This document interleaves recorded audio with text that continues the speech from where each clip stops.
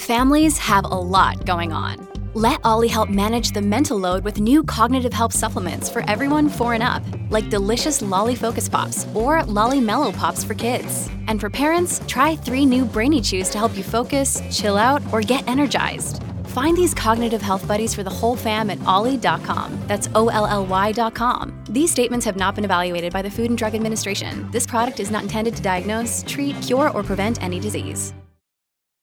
Look, Bumble knows you're exhausted by dating. All the, must not take yourself too seriously, and 6'1" since that matters, and what do I even say other than, hey? Well, that's why they're introducing an all-new Bumble, with exciting features to make compatibility easier, starting the chat better, and dating safer. They've changed, so you don't have to.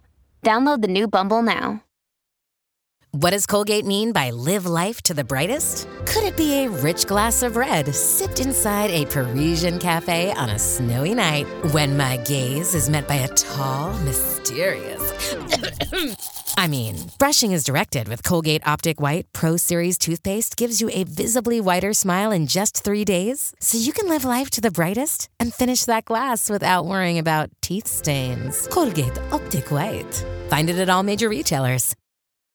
When you need mealtime inspiration, it's worth shopping Kroger, where you'll find over 30,000 mouth-watering choices that excite your inner foodie. And no matter what tasty choice you make, you'll enjoy our everyday low prices, plus extra ways to save, like digital coupons worth over $600 each week. You can also save up to $1 off per gallon at the pump with fuel points. More savings and more inspiring flavors make shopping Kroger worth it every time. Kroger, fresh for everyone. Fuel restrictions apply.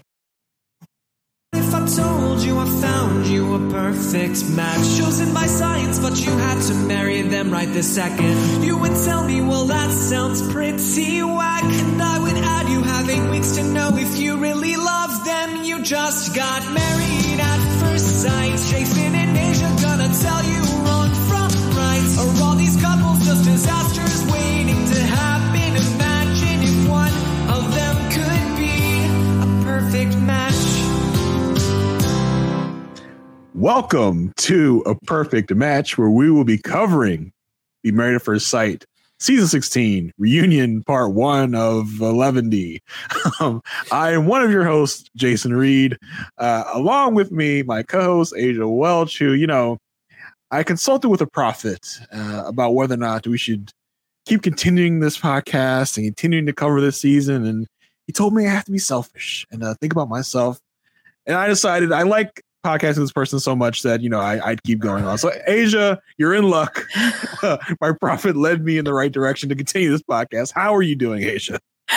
Ooh, I was worried. I'm doing fine. It could go either way. When you're choosing yourself. Yeah, you have to be selfish at some point. You just have to be. Exactly. We spent this whole relationship being selfless, just thinking about you, never thinking about myself. I just had to take account and say, what should I do for me? Right. About me in this moment. Yeah. When you spent time with your family, when you were at work events, when you went to the gym, you were thinking about me. Yeah, exactly. It was all for you. As they always say, when emotions are high, intelligence is low. Hey, that's what they always say. As the so popular catchphrase that everyone says out there. Gina said, okay, before I go on this reunion, when emotions are high, okay, I've got to bring that out at some point. Show me her arm. It was written on her arm. She's like, you know what they say, Kevin. When emotions are high, intelligence is, what is that? The sweat. Oh, low. That intelligence is low. That's what it is. Yes. Goodness. Oh my gosh. So listen, I mean, why are we here? What are we here to talk about? Okay, y'all. Look, listen. Go back and listen to our last podcast 2 weeks ago of the third post decision day episode, and you got it. That's Asia. You want to tell us what's going on with you, and we can wrap this up. Give me your plugs. We'll get out of here. Literally, no real new information in this reunion whatsoever. There was no in the lead up to this. There wasn't even really anything we had to really answer. We didn't have any couples that were like, are they going to be still together by reunion? Because everyone except Chris and Nicole, who we all knew would still be together by reunion, we really had no question. I guess the biggest question I had in my mind was, did Kirsten and Shaq, rekindle? Get back together. Yes. Probably was the biggest question, which was not even that great of a question, right? It was all based on they are both in yellow gold. Yeah, why are they matching? That makes me nervous. Exactly. I guess it was either a coincidence or Shaq's like, no, girl, I need to know what you are wearing because we will be matching. Right. I'm gonna go coincidence. Doesn't help Nicole's case with thinking that they're a match made in heaven. Oh my gosh. Yeah, we're here to talk about part 1 of the reunion. This is our first time having a reunion after 3 post-decision day episodes, and it's proved to be unnecessary. Totally unnecessary. And then, and then so I was going on in my fun little reality, right? Of saying, we got 2 more episodes left for the season. After the reunion part 2, we're going to be done with the season because, there's no Where They Now special because, the reunion is kind of the Where They Now special, right? Like in the past season, we said this was unnecessary. Yeah, we had gotten a little schedule that said reunion part 2, seemingly to be the last episode of the season. I'm in my happy little reality thinking that. I'm in my little bubble. And then my reality just comes crashing down. We get a new updated schedule of a Where Are They Now special. Why? We've really got to know, where are they really? Release us. Let us go. Stop holding me prisoner. Right. I can't get out. It's like I made this commitment. You I was gonna say, it's like you get into this relationship, right? And then you get engaged. And now everybody knows you've already invited everybody to the wedding, but you're not feeling it anymore. But what do you do? I'm not really sure how that compares to our situation. I wasn't really feeling that metaphor. Made perfect sense for me. I guess how do we Irish goodbye this season? Just kind of walk away. We just let this one be the last one. We don't cover. If y'all don't hear from us again this season, if y'all don't hear from us till July, you'll know why. Oh my god! Next week we'll have gotten on StreamYard and be like, do we need to do this? Not really. Let's just. Will anyone notice? Will anyone say anything if we don't have a podcast? I don't think so. We had several people in the Facebook group telling us to protect our peace and not to even bother with the Where Are They Now special. But I do feel like we have some sort of commitment to you, the audience, to give you the complete story of the season, which will unfortunately include this Where Are They Now special. So we will have something for the Where Are They Now special. We cannot guarantee, we cannot promise that's going to be our typical full episode, just because I don't feel like there's going to be any real new information here. I feel like we'll get more awkward dates. We'll get the journey of Nicole changing her last name, and I don't know what else they can really offer us that will be worth a full episode. Right. Maybe they found someone for Kirsten to go on a date with. Yeah, Kirsten and Shaq are going to go on their dates. Shaq's going to go on his date in Austin and talk about how, he has changed so much with his therapy and his self-awareness and whatever. But yeah, we will have something. I can't promise you it's a full something, but we'll have something. Yes, we will give you the highlights. Yes. So you still don't have to watch.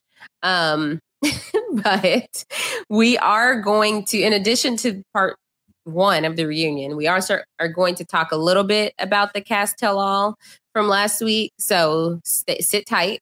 But first, we want to make sure that y'all go out there and join our Facebook group. Look up A Perfect Match Podcast. We are going to continue to have things to talk about into next season. So definitely go join. It's not too late just because this season is ending. Come join us. Have a great time talking about the show with a community of people who also have a love-hate relationship with this show. So this week, the password is the prophet. We all need that prophet in our lives to tell us to make bad decisions and to only think of ourselves. That is what prophets usually tell you. Only think of yourself. Never think of anyone else. Yeah. That's typically what they say, right?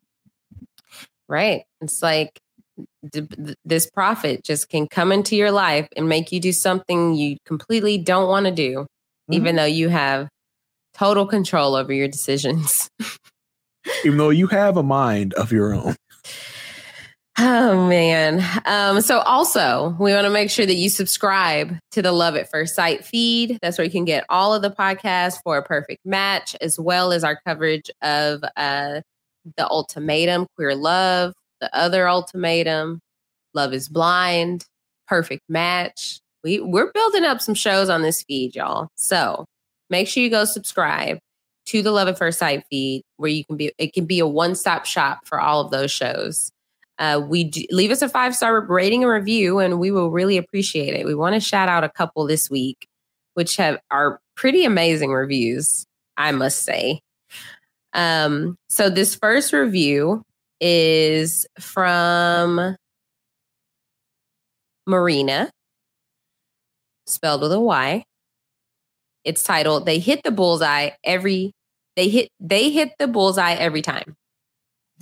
Jason and Asia are a joy to listen to. I will definitely miss listening to them as the show finally winds down. Their POVs are always insightful to hear. I love that Jason brings in the POV of a married man and Asia brings in the POV of the strong, independent woman that she is.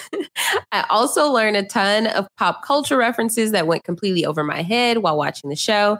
Had no idea what a snowflake or big head meant. Thanks for explaining. Whenever Pepper and Cinnamon join the show, either by someone mentioning them, their adorable picture in the background, or if we get to see them real quick, I lose my mind like Hank seeing Clint. Big things come from small beginnings. So I dare you to watch YouTube or listen to this podcast ASAP. Side note, I got the pleasure of meeting Asia last year in Houston at the Bryson Wynn Presents Survivor Party. Asia was gracious, kind, and as fun to be around in person as she is on the show. I hope Jason makes it out there to one of these viewing parties someday too. Let's have a MAFS viewing party. How amazing was that? Fantastic. I'm glad she got to meet you in person to, experience your essence there in person. Listen, MAFS viewing party, I'm not mad at it. If you Twitter to our big boss, Rob Sestrino, at Rob Sestrino, and say, get Jason and Asia a MAFS viewing party. If enough people say it, maybe he'll pay for us to meet up at somewhere, do a MAFS viewing party, and you all can come. That's kind of the only way it's going to happen, because unlike Asia Wealth, I don't fly on private jets to places. So, I need someone to pay for my plane ticket. But listen, if you want it to happen, just let the big boss know. But that's up to y'all. Yes, thank you so much for this amazing review, Marina. Yes, so good. The review I am going to do is from AA Lex 1995. It's titled "They Make the Show." This is the first time I've seen a full season of MAFS, and unfortunately, it's the most boring. However, you're saying, unfortunately, it's the last. Unfortunately. However, I stay watching because of Jason and Asia. I watched this unnecessarily long and tedious season just to listen to their hilarious commentary. They are so funny and on point with their reviews of the cast. Love them. We love you too, Alex. And yes, this is the longest season ever. Yeah. And it's not at all justified. I can see if they had this banger of a season they had in Canada, like, we gotta continue this. We have to just stretch this out as much as we can. But no, y'all picked the most boring season to stretch out as long as you can. Doesn't make any sense to me. Yeah, it really doesn't. I totally could understand if, I think I said this in the Facebook group. I was like, if 5 couples said yes, I get it. You want to follow that what unfolds from there. Mm-hmm. and see who breaks up. Yeah. We're dealing with 1 of 5, barely hanging on. You're hanging on to people rekindling. No, they're done. I just feel like those post-decision day episodes, where are they now special? What else are you going to show us? You showed us everything in those 3 post-decision day episodes that we need to see from them. The singles are dating, the married couples are marrying, are being old married couples. Yes. What else do you have to show us? What else could there be? I don't know. Man, I'm just so distraught. But hey, we'll make it work. We'll make it entertaining. We'll make it fun as we like to do. Yes. Yeah, I definitely do enjoy these podcasts more than my experience watching the show. Yeah, for sure. I don't know how long I would have made it through this season if it wasn't for us doing the podcast. I think about that sometimes, like with this being the 5th one that I've covered. I'm like, which of these would I have fallen off on? I mean, I think of, because you and Amy started with 12. Yes. I don't think I would have fallen off on any of them except for this one, to be honest. Yeah, true. Because I'm the only one I'm kind of hesitant about was Houston, but I think I still was invested in a couple of the couples just to see like what's going to happen. And there was entertainment, there was drama, and like that's what I think that's what this one is lacking. Like, not only did they not make it, but they're also there's no drama. These people are too nice to each other. Yeah, you have beef with Mac. No, he's not going to give you anything back. It's all fake niceness. You know that behind the scenes, they're all talking trash about one another, and they just don't want to say it on camera. They're all too worried about their image. We have to fix that, MAFS. We have to get people that are willing to get down in the dirt, get down in the mud, and sling. We sling insults, drama. We want drama. That's part of what we want. We want love, but we also want drama. Like I always say, I'm here for 80% mess and 20% of. Yeah. So last week was the cast tell all. We had an all-star lineup. I guess all-star. Yeah, no, MAFS probably thought so. I'm gonna tell you the truth. Without Lindsay, this would have totally tanked. Yeah. Yeah, we had a lot of people from past seasons. So like Henry. And if you haven't watched these past seasons, this might be tough. I would say just skip forward like 10 minutes.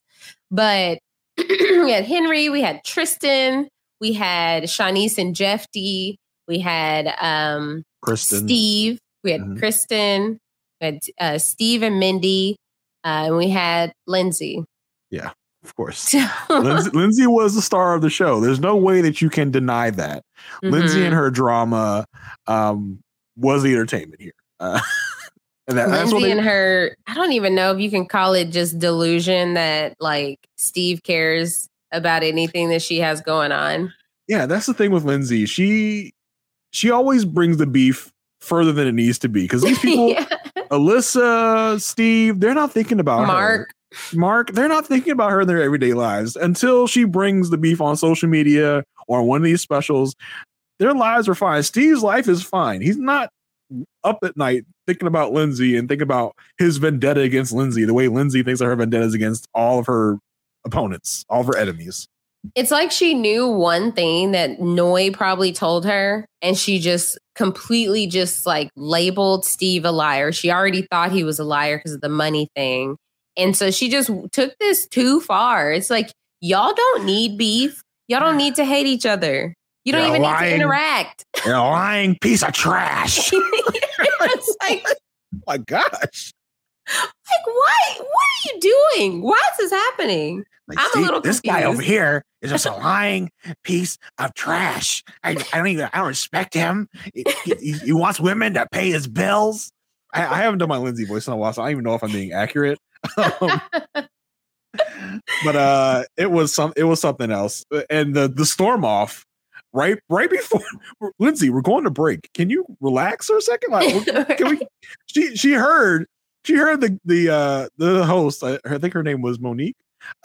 Say we're getting ready to go to break. Lindsay, oh, I don't have time. I've been blindsided. Chris is like, that's my line. She's like, I'm not going to get another opportunity if Steve walks off the stage. Don't finish that sentence. I have to run off before you throw it to commercial.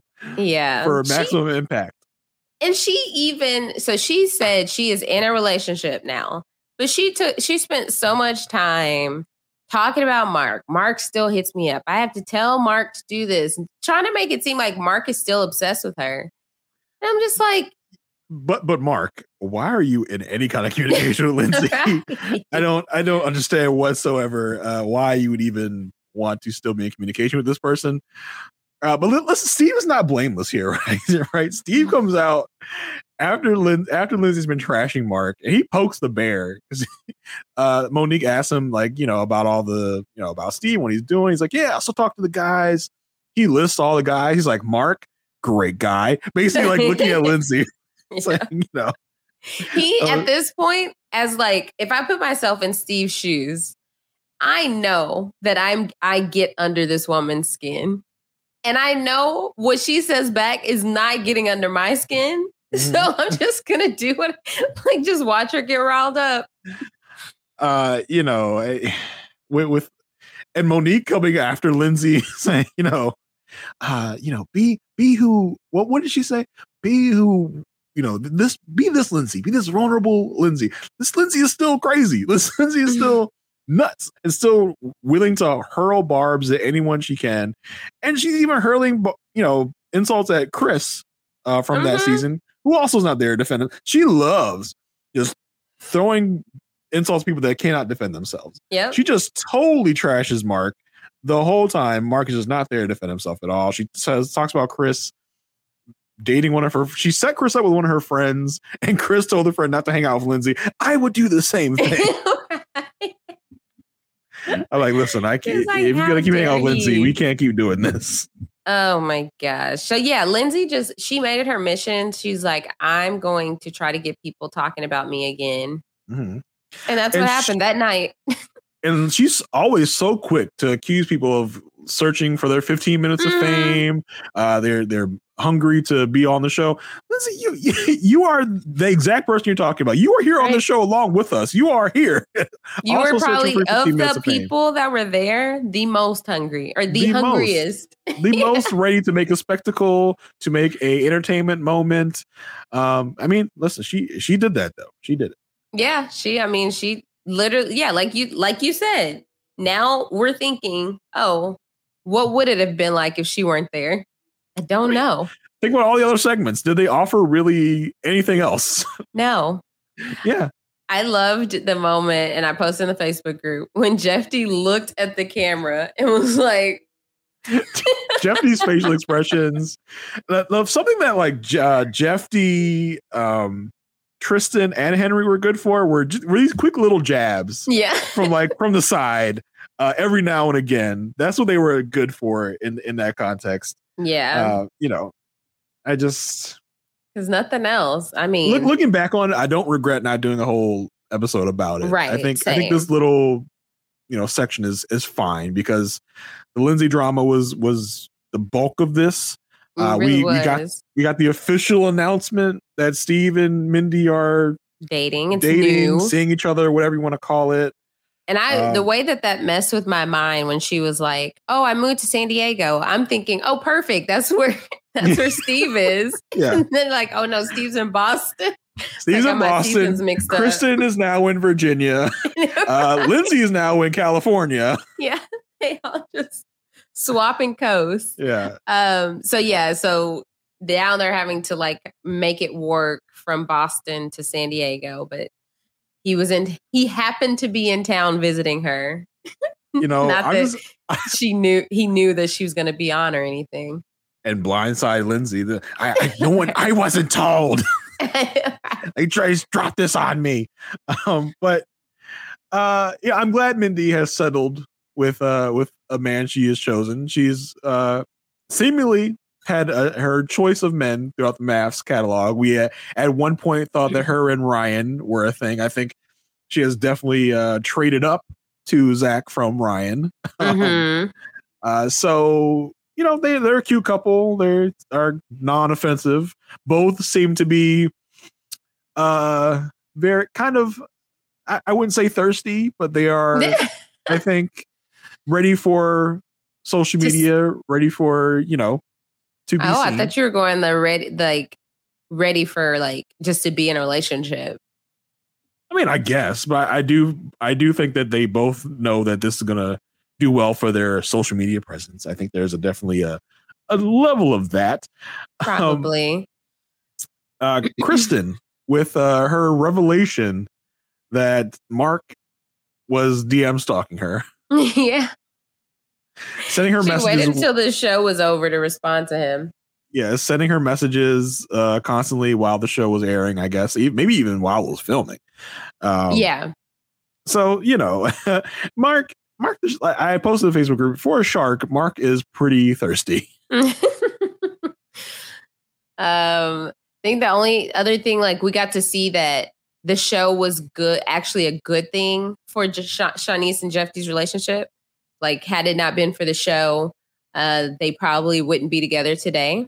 They said Dr. Jessica was a huge part of just really sitting down and talking to them. And I didn't even connect the dots that like Jeffy would have known about Dr. Jessica and John being together like before the rest of us, because they were on the same season. Mm-hmm. But yeah, I thought that was a huge thing to find out that like, yeah, we joke a lot about this show, but it helped them. Yeah, I could definitely see that, though. I could definitely see how, first of all, being forced to kind of be in a relationship in a way helps you work it out because, as I talk about all the time, people say, oh, it's going to be so much easier when the cameras go away. Not necessarily. When the cameras go away, you don't have that excuse to stay in each other's orbit. It would be so easy to just drop things after the cameras leave because you don't have any real incentive or reason to stick around with each other. So I can definitely see how that was a thing. I enjoy them talking about how, their production team was like a family to them. Mm-hmm. They still talk to them and, how much they appreciate the process and appreciate the show. Yeah. I was like those are all valid points. And it was funny how they were talking about how they forget they had to get used to not having a mic on. And I'm like, that's only 8 weeks. Imagine Big Brother, which is 3 months, where they also have that phantom like mic pack on. Yeah, I wonder if they have like tan lines where their mic pack is, especially on Big Brother, where they spend so much time, in no shirts or bikinis for the women or whatever. But I wouldn't be surprised. Mm-hmm. Henry is in a relationship, and he's happy. The end. Yeah, that's it. Yeah. That's Henry's story. Right. I guess last but not least, we had Tristan, who is happy. He is crazy about his wife. He tried to make that very clear. He is crazy about his wife. And he is so happy in his relationship. Found out that Mia was doing more lying than he thought. Yeah. And then the whole colorism debate, which I wasn't even aware of in real time. I don't believe I was as tuned in to like social media and people's reception of certain things on the show. But yeah, that really affected Tristan for people to have that impression based on what he said on the show. I still don't think he quite got it. No, he definitely didn't get it. He definitely tried to explain it away, but his explain away didn't explain away. It did. Yeah. He's definitely guilty of it, I would say. I just kind of wish he would have. I wish he would have owned up to it a little bit. Like maybe he didn't realize how wrong that is. Mm-hmm. It's almost like he could have treated it like a learning opportunity. Like, yeah, I said that, but I had no idea how, that could be hurtful hearing on TV or how prevalent that is in like the Black community. But instead he took it as y'all didn't know what I was saying. Well, and it turned into we all have preferences, right? Yeah. Not realizing that colorism is a deeper issue of discrimination than saying, I don't want someone that's taller or shorter than me. They're two totally different issues. And he didn't understand that. And, Shanice chimes in. It's like, I know you're not family. Yeah, I know you're not that way. I've seen your family. What does that have to do with anything? Shanice, what are you talking about? That's not what we're talking about. You're not helping. You're not helping. Because with that explanation from Shanice, that would be like, oh, he dates black girls. Yeah, I have black friends. I've seen his black family. Yeah. Which that's not the case. Like, you have no control over that part. You have no control over who your family is. So that has nothing to do with who you would like to date. Right. It's just it makes no sense. Yeah. So yeah, it was whoa, what happened? It was sorry. Can you still see me? Yeah, I still see. Okay. My screen went out. So I felt like it was a good episode. It was all right. It definitely, of course, as our common phrase here, it did need to be 2 hours. Yes. You could have done this in an hour and been good and gone. I did enjoy some of the, I wouldn't even necessarily call it behind the scenes talk about the actual filming of the show, how many hours they film, how filming works. I did enjoy that part of it, but I just didn't need it all. For sure. Could have cut Kristen out of this. Could have cut Henry out of this and made it a tight hour and be out of there. I'm saying that could have been a real quick check-in. And I did have a thought though. I had a thought, right? All this talk about who pays what, who didn't do what, who didn't chip in for what. I want to pitch. Lifetime. I know you're listening, you're watching, you're doing something. You're going to hear this. Give me a MAFS court. Lindsay, Mark, you each bring your receipts.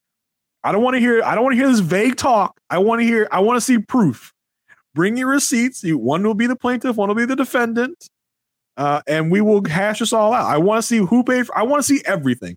Steve, Noy, bring your bank statements. I want to see who paid for what. And yes, Lifetime, before you ask, Asia and I will be the judges. Okay? Or maybe Asia can be the judge. I can be the wisecracking bailiff. I don't know. We'll figure it out. But yeah, MAFS Court.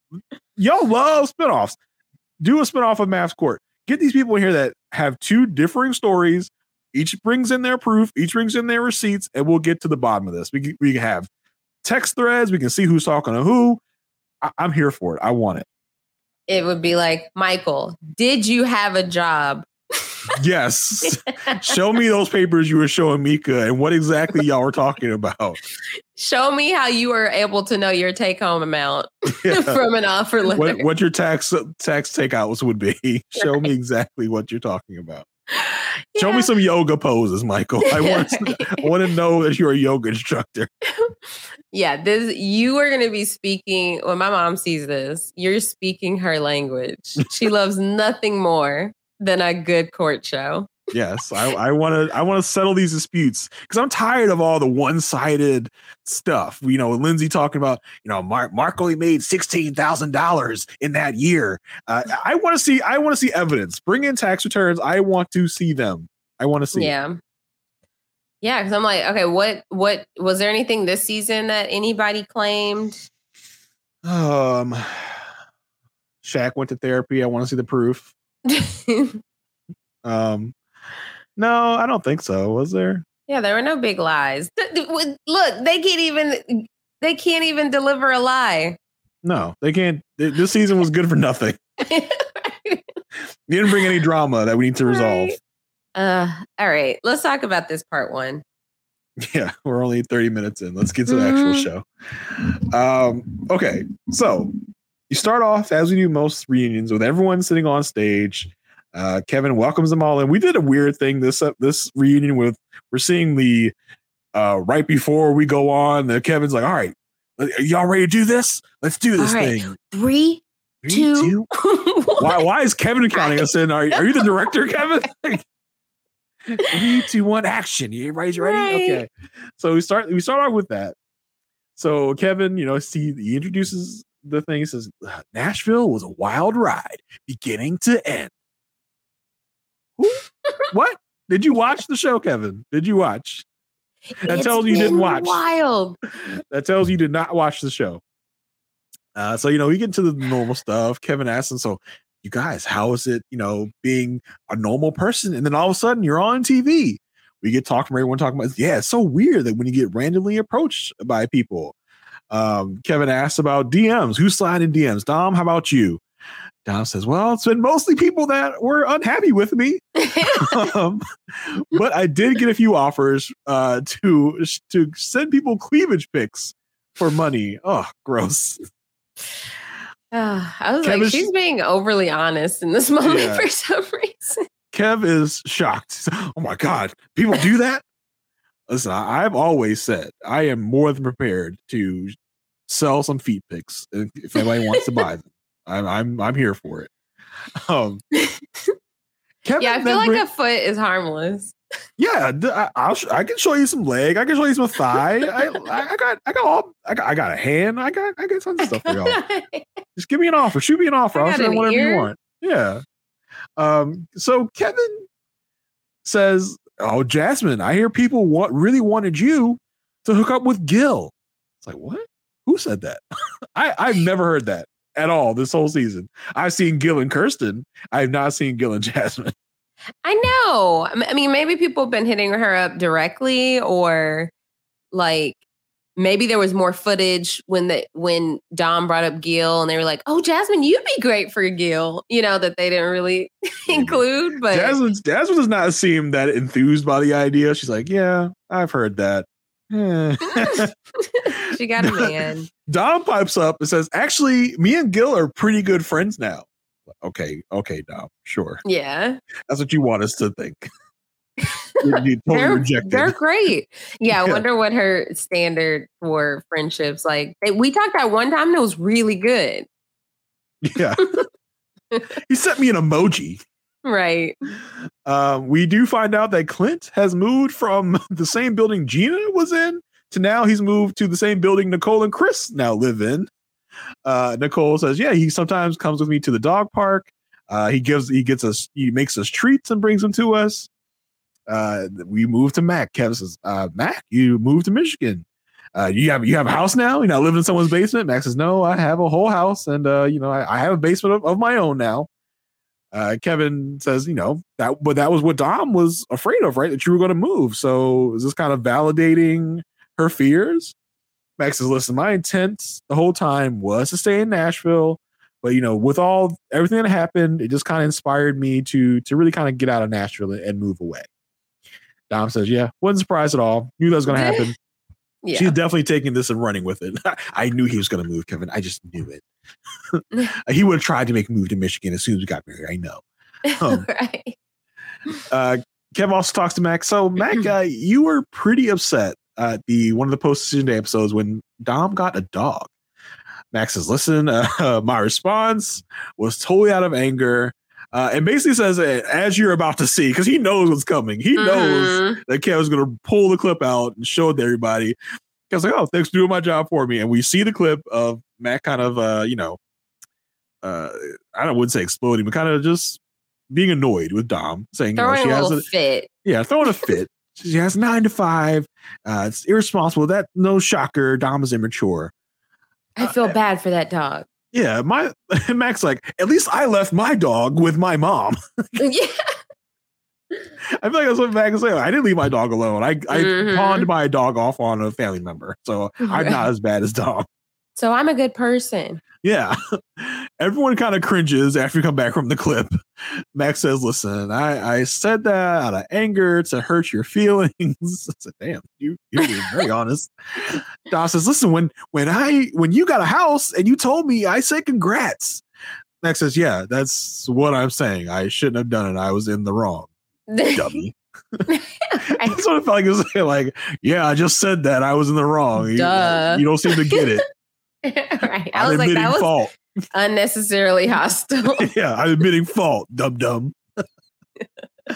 We then get to one of the bigger moments of the season. Kev brings up Clint's slender comment. We, of course, see the clip. Nicole comments, says, yeah, we were all getting to know each other. And when Clint said that, I really wanted to make him regret his words. Gina says, that comment really just kind of hit me as, a very accusatory. Who is he to say that I'm not athletic and slender? This makes me think more about. He doesn't know my workout routine. Yeah, it just makes me think more about Gina's problem was not that Clint was body shaming. It was the fact that he was calling her plus size. Like, I am not plus size. It's not the fact like you should not be talking about women's bodies that way. He's like, no, you're calling me fat. That's wrong. I am not fat. It felt like she was wrong. She was mad for the wrong reasons. It felt like. Because it would have been different if he was like, I don't think she would have been as offended if he said like he was unattracted to her. Clint says, listen, I didn't want anyone to feel body shamed. I was just trying to convey that we both were matched up with people that we wouldn't ordinarily go for. Chris falls on the grenade and says, listen, I also said something that was bad. I said Nicole was thick and, but you say things you don't mean. You're sometimes a little too honest. And I'm like, Chris, do not group yourself in with this situation.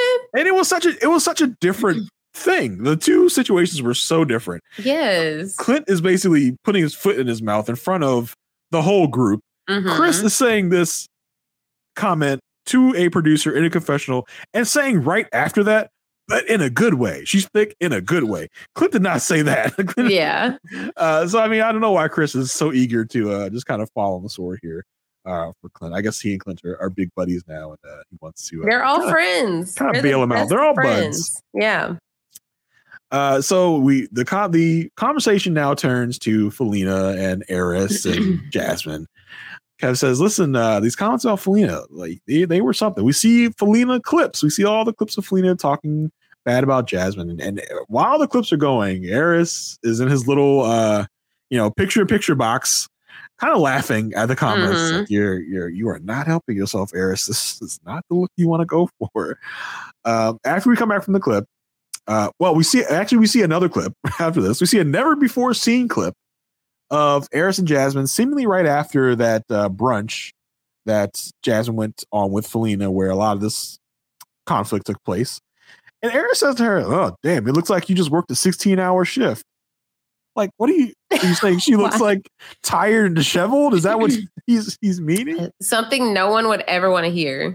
Never. Oh, you look exhausted. You look tired. Jasmine tells me, I kind of felt attacked. And, if you aren't rocking with me, I don't want you around. And Eris, in the clip, Eris tells her, listen, I want someone that's strong and can really hold her own. Thanks. We come back from the clip. Kevin asks for opinions. Pretty much we go around the whole room and just about everyone says, you really should have stuck by Jasmine in that moment and really stuck up for your new wife. Jasmine says, she really felt unsupported. And, she didn't feel like she was showing any weakness. She just felt like if you don't want to be around me, I don't want to be. If you want to talk bad about me, I don't want to be around you. Mac. Out of nowhere, unprompted. Just, again, people falling on swords for other people for no reason. He says, listen, I'm going to defend Eris here. It's a hard thing to choose between your wife and your family. And Jazz like, that is not what we're talking about. The point is, he should have my back. Max says, well, yeah, he should have. He says, okay, well, that's what we're talking about then. So don't defend him. I said, ooh. She They're put like, Mac in you're timeout in with that one. Michigan now. You're not a part of this group. Why are you piping in? She put Mac in the corner, said, don't talk to me. Don't come keeping up for this man. Don't do it. Don't test me. I was like, oh, Max, okay. Mac looked down and said, all right, I'll shut the hell up then. Sorry. Sorry that I bothered you. Oh my goodness. So yeah, Eris says, listen, the things that Felina said were definitely wrong. Kevin says, well, then why did you take Felina's side in the moment? He says, well, I mean, naturally, hearing only half the story, I'm going to rock with someone I've known since I was 4 years old. God, here we go. But Kevin says, but listen, this is your new wife, and you really shouldn't be saying, look like you worked a 16-hour shift. Kevin was very focused on that. It's like, you should not have said that to her. Eris says, listen, I apologize for Felina and for me for not making her feel more secure. Felina's probably at home saying, don't apologize for me. I meant every word I said. Right. Word for word from the experts. Sorry for not making her look or feel secure. Feel more secure. You know, in the back of his mind, he's like, I was right though. She was weak. But yeah. What do you think happened? Do you think they asked Felina to be on the reunion and she declined? Or out of respect for Jasmine, they didn't even bother asking her to show up? Ooh, that's a good question. If I had to put money on it, I would guess she declined. Because that would be my guess too. Why would they choose to bring the only person out of all these couples they bring is Jasmine's friend that we barely saw? Did we see her at all? I did not remember this person whatsoever. I was like, why are we bringing this person in here? To be fair, we have been covering the season since January. She could have been on 5 episodes and it could have got lost in the shuffle. We have no idea. Exactly. So I'm like, you know what? I'm not even going to trust my memory. The fact that I don't vividly remember her. Yeah. But yeah, I would imagine if they were looking for people to come. I mean, we had, Nicole's dad, but I feel like they probably reached out to Felina. And for some reason, she's probably like, nope, I knew it wasn't going to work. I don't want any part of that. Yeah, I'm sure around this time she's feeling the heat of being on the show. And she's like, no, I'm good. Right. So we then start with we're going to break everyone up now and do individual couple interviews. The first interview is with Jasmine and Eris. They come out, they shake Kevin's hand as if they weren't just talking to him 5 minutes ago. Kevin starts, he says, listen, Eris, it seemed like you really hit the jackpot, but what was the problem that you had with Jasmine? Eris says, listen, out of respect, both of us, I'm not going to reveal what I said to her in private and reveal what about her I was unattracted to. Kev says, well, I mean, it seemed like when she was coming down the aisle, you were all about it, but eventually it turned. What happened? Kevin's still trying to dig. Kevin's still trying to go at it. Eris says, if I said what I really want to say, I would be nailed to the cross. So I said, okay, so this isn't really about sparing Jasmine and her feelings. This is about how you're going to look if you say whatever you want to say. I was like, okay, exactly. I thought that was the case, but this really confirmed it. He says again, out of respect for her and her family, I'm not going to put that out there. Kevin says, so Jasmine, were you baffled, about what he said he wasn't attracted to you? She says, yes, that was my worst fear coming into this, that he wouldn't be attracted to me. I was attracted to him, and I tried to put my best foot forward, but my worst fear happened. Kevin, which I want more of this type of thing. He says, listen, we went back to the casting process, and we pulled what Eris said he was looking for. And Eris, you said that, for you like the body like Serena Williams, but someone like Zendaya is too skinny. And we see a clip of Eris talking to Pastor Cal in the casting process. And Pastor Cal, it wasn't necessarily the way Kevin put it. Pastor Cal gave Eris the prompts. Right. Pastor Cal says, all right, so we're talking about these people. What about Serena Williams? He says, Serena's good. She's athletic. And Pastor Cal says, what about Zendaya? He says, well, she's too skinny. So Eris at first was like, I didn't say that. And then they show him the clip. It's like, oh, well, okay. I guess I did kind of say that. Jasmine says, well, I mean, I'm not Serena. I'm not Zendaya. I'm kind of in the middle of that. Ken says, yeah, exactly. So Eris, they gave you exactly what you wanted. What's the problem? Eris says, listen, the body type, it didn't have to do a body type. That's not why I was not attracted to Jasmine. Doesn't he realize he's making it worse by leaving it up for interpretation? Now he's leaving it up to people to guess, and they're going to guess all types of things, which can even be more harmful. Yep. Obviously he's just thinking about himself in this moment, but now it's like, yeah, it just leaves people. I bet it was this. I bet it was this. And Jazz is probably online looking like, oh, why would you say that about me? Right. I mean, so I don't know. I have my theory about what it is. What is your final theory? I don't know. I don't know. You're about to be that person picking at Jasmine's appearance, being like, it's this, right? or this, I'm not gonna be that guy. I think it What's has your more. final theory? I think it has more to do with her personality than anything physical. Mm-hmm. I think Jasmine's friend's going to come in here, and I think she's going to kind of put a finger on it and say what it was. That Jasmine was not as open as Eris likes. She was not. I think Eris might look at her and say she is a little bougie. She is a little too reserved. She's a little. Maybe the word he would use is stuck up. I don't know. Mm-hmm. I don't know Eris or Jasmine well enough to know any of this stuff about them. That's just my thought. That she's too goody. Maybe it's like. My only flaw in that theory is that I feel like he would have said that. He had no issue saying, "Oh, I need somebody who would can really stand up and take charge of a situation." I feel like he would have had no issue saying that. That's why I do think that it's a physical feature, because I feel like it just would show Eris being shallow, and I think that's what he doesn't want.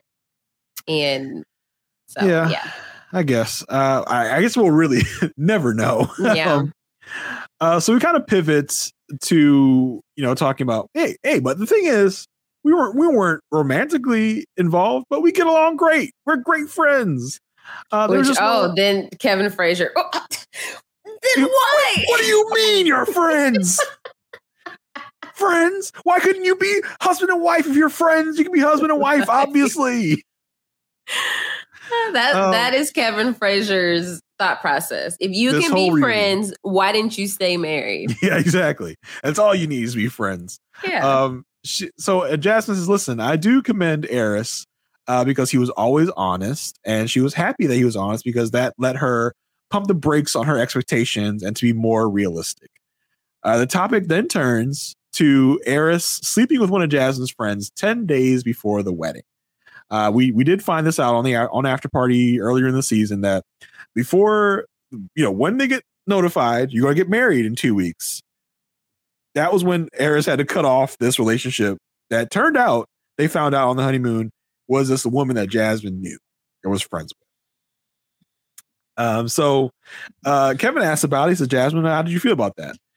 Jasmine says, knowing who the friend is, it makes a lot more sense why I was not his type.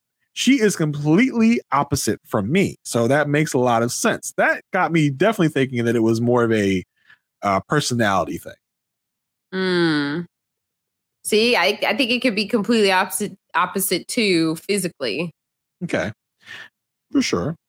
Eris says, listen, what also that is not as shallow, but I think could have been one thing.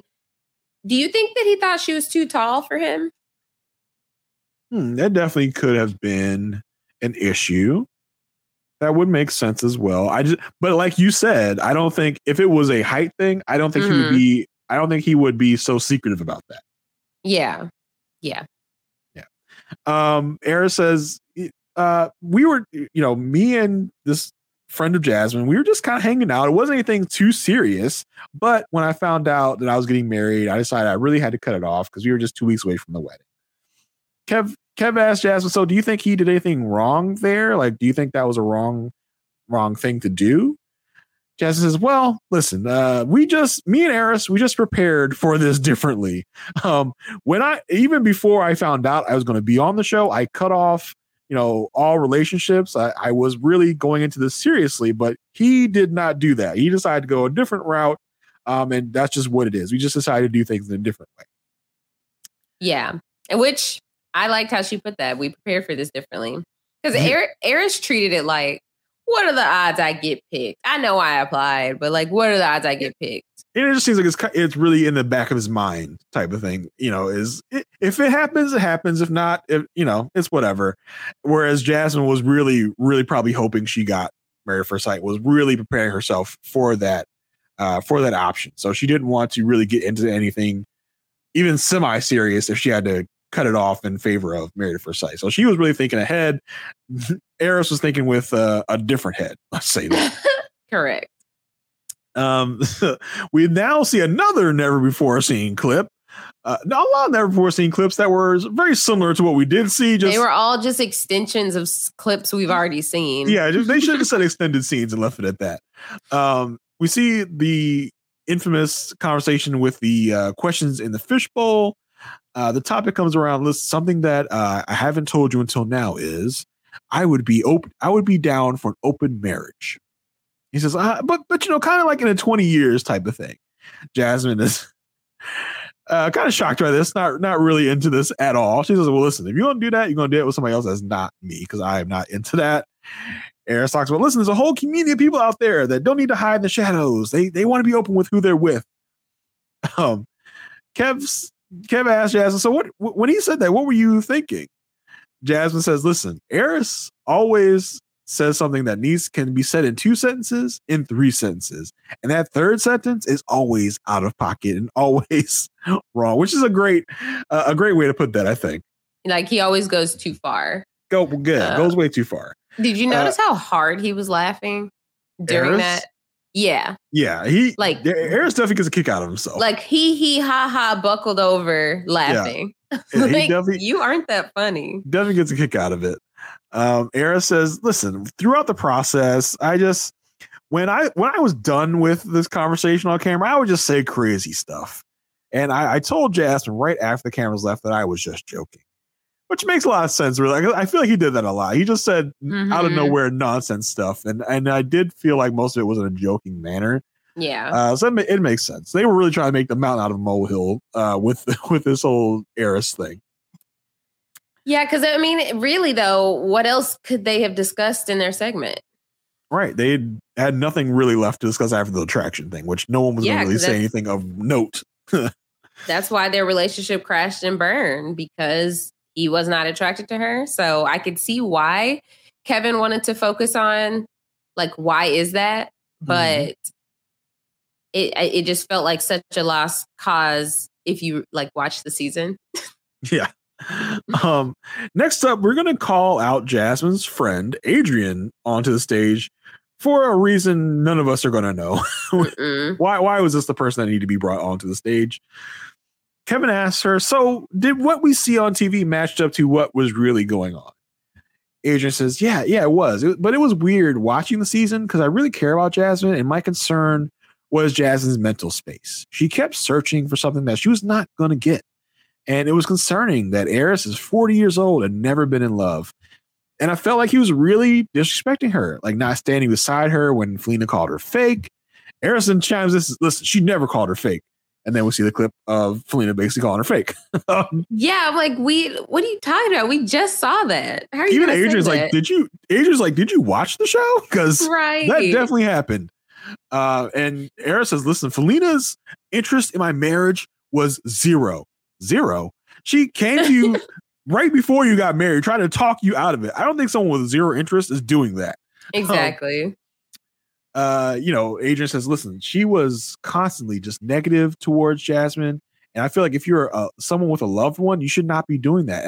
As one of Jasmine's loved ones, I would never think to take this platform and to do that to her on national TV, basically. Kev talks about the fact that, Felina is a loved one and that will resonate more with Jasmine and with what Felina has to say. So she's going to really take it hard. Adrian says she also felt, Eris that Jasmine was different than what Eris was used to. She's more reserved than what Eris was used to. Which is what you're trying to say. Yeah. Yeah. Which I think is definitely is what I think most of this unattractiveness is about. And he's used to be with more sexually adventurous people. Kev says, that's great you brought that up. Let's see all those clips about Eris talking about all this sexual stuff. We see all the clips, and Eris, like you said earlier, is just dying laughing. He's got his head on Jasmine's shoulder. He's cracking up so much. They were sitting so close. So close. He was almost like in his arms in a way. I almost thought they were about to say well, Kevin, what you don't know is we're actually together. Yeah. Kev asked Adrian, so how do you feel? Do you feel like if Jasmine was into it, if the sex stuff would things have been different? Adrian says, listen, behind closed doors, I'm sure Jasmine could be Meg the Stallion. But she's a cheer coach to young girls, and she was really careful about what she did and said on camera, which I definitely agree with.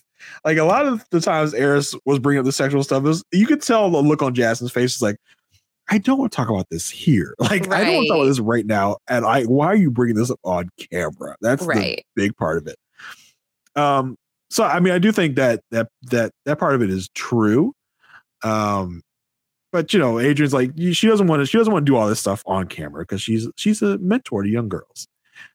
We get Adrian saying, like, no, Eris says, listen, this all happened for a reason.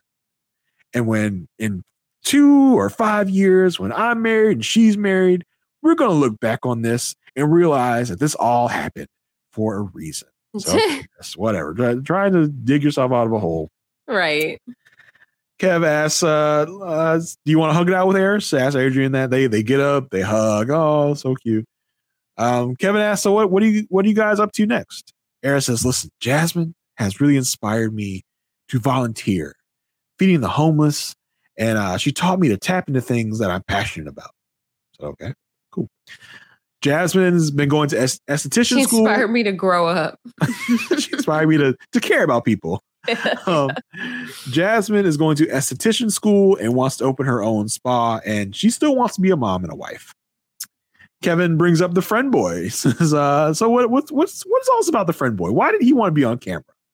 And how are things going with friend boy? Jasmine confirms that friend boy is now her man. They've been going out for a minute. And that, you know, he messaged her shortly after the experiment and asked her out. And that's what we saw on the show. Kevin again is like, why wouldn't he show his face on TV? What is he hiding? That's a red flag. There's a red flag. Jasmine says, as she said on the show. So Kevin, I don't know how closely Kevin's watching. Jasmine does say, listen, I was the one that said that his face was not to be shown on TV. Okay. Kevin turns to Eris, says, listen, did you go on another date with Kendra, who we saw on the post-decision day episode? He says, no, we did not go on a second date. But he is dating, but no one really special worth talking about. Just a lot of meaningless hookups, I'm sure. Eris says, listen, I've learned through this that maybe I'm a little too open and honest. Yeah, you don't say. Right. Kevin wishes them both well and pretty much just kind of sends them on their way. Mm-hmm. Just a lot of rehashing, right? Like it was really just like we've read this book already. Yeah, we're coming back through it. This is really well-tread territory that we didn't need again. I understand we need a segment from everybody, but bring us something new and something more to talk about. Yeah. Give us a 1-part reunion. It doesn't always have to be 2 parts. For sure. Next couple out is Nicole and Chris. They come out. Kev says, listen, it's apparent that you guys are still together. They say, yeah, we thought about pranking you guys and saying we weren't, but well, we just decided not to. And Kevin tells him, listen, I need to apologize because I said preseason that there's no way that you guys are going to make it. Kevin asks, how hard is it to hear people saying that before the season aired, that, you know, they didn't think that Chris is going to survive you, Nicole. Chris talks about, listen, when she saw that, she wanted to talk to you immediately. I'm surprised that she didn't. I'm surprised she didn't find a way to contact Kevin Frazier. Nicole says that when there probably are a few unread DMs from I'm Nicole. I'm sure from a burner account or something. She's probably not allowed. Yeah, I can't believe you would say that about Nicole. Yeah. Nicole says, yeah, well, Kevin, when you said that, you didn't have all the facts. You didn't know that Chris is a guy that can really handle a lot. Kevin says, yeah, you're right. I have to apologize. I have to acknowledge. And the turning point for me was on the honeymoon when Nicole really stepped up with the dogs and, you know, took charge of that situation and really kind of led the charge. And we see an extended clip of Nicole kind of confronting the producers, saying, listen, this isn't an option. If we have to live apart for 2 months, we will, and we'll make it work. She says, the dogs are our children and we will not abandon them. The producers say, well, listen, we will find a solution. Those producers never really found a solution, did they? They just got to left them to they just got left them to drown. They're like, actually, Newton's going to have to go with your dad. No, they didn't think of that. She thought of that. Yeah, I know that you stood up with like, yeah, Nicole. But she's like, stick it to him. Yeah, well, she's like, those are our children. We're not going to abandon them. Asia's getting a kick out of this part. I just feel like it was careless on the producer's end to not consider the fact that they both have dogs and the fact that they are forcing them to live in an apartment. You just think about these things. They should have found them more accommodations. And as I said at the time, listen, Lifetime, just throw some money at the apartment complex. Like, listen, we'll give you an extra $200 a month for this 2 months they'll be staying there for a third dog. What's the big deal? It was like ridiculous. We come back to Chris and Nicole, and Chris says, listen, it may have seemed overdramatic, but I was dealing with so much stress at the time, and everything was hitting me all at once. And, she was really there for me, and I really owe her a huge debt for that. Nicole says, listen, it's the New York in me. I have to exhaust every option, talk to every person I can until I get a satisfiable answer. Nicole says the fact that he could be vulnerable spoke to how comfortable he was with her, and it made him realize how special she is, because in that situation, other women may have ran away as she saw him boohoo crying about these dogs. Kevin brings up, Chris, you seem to really appease Nicole a lot and really kind of bend him to your will. We get a clip of the infamous dinosaur costumes at the retreat. Nicole talks about, listen, at the time, we didn't realize that everyone was kind of waiting for us to start breakfast to help out with breakfast. So it really made it kind of awkward because they were waiting on us and we were busy getting in our dinosaur costumes, and we come in there with these silly costumes. And she said it just really was really awkward, and she kind of regrets that a little bit. Kevin then asked, so listen, Nicole, have you had any outbursts like when you had with the wedding photos since the cameras left? I said outbursts. She yelled 1 for second thing, 5 seconds. I'm like, you're being ridiculous now, Kevin. Come on. Nicole says, that's a highlight. You're like, whoa, yeah, she really blew up in that clip. Yeah, she must have really done that a lot. I gotta write that down for the reunion. Nicole says, I do have these 5-second rants, and then I get over it really quickly.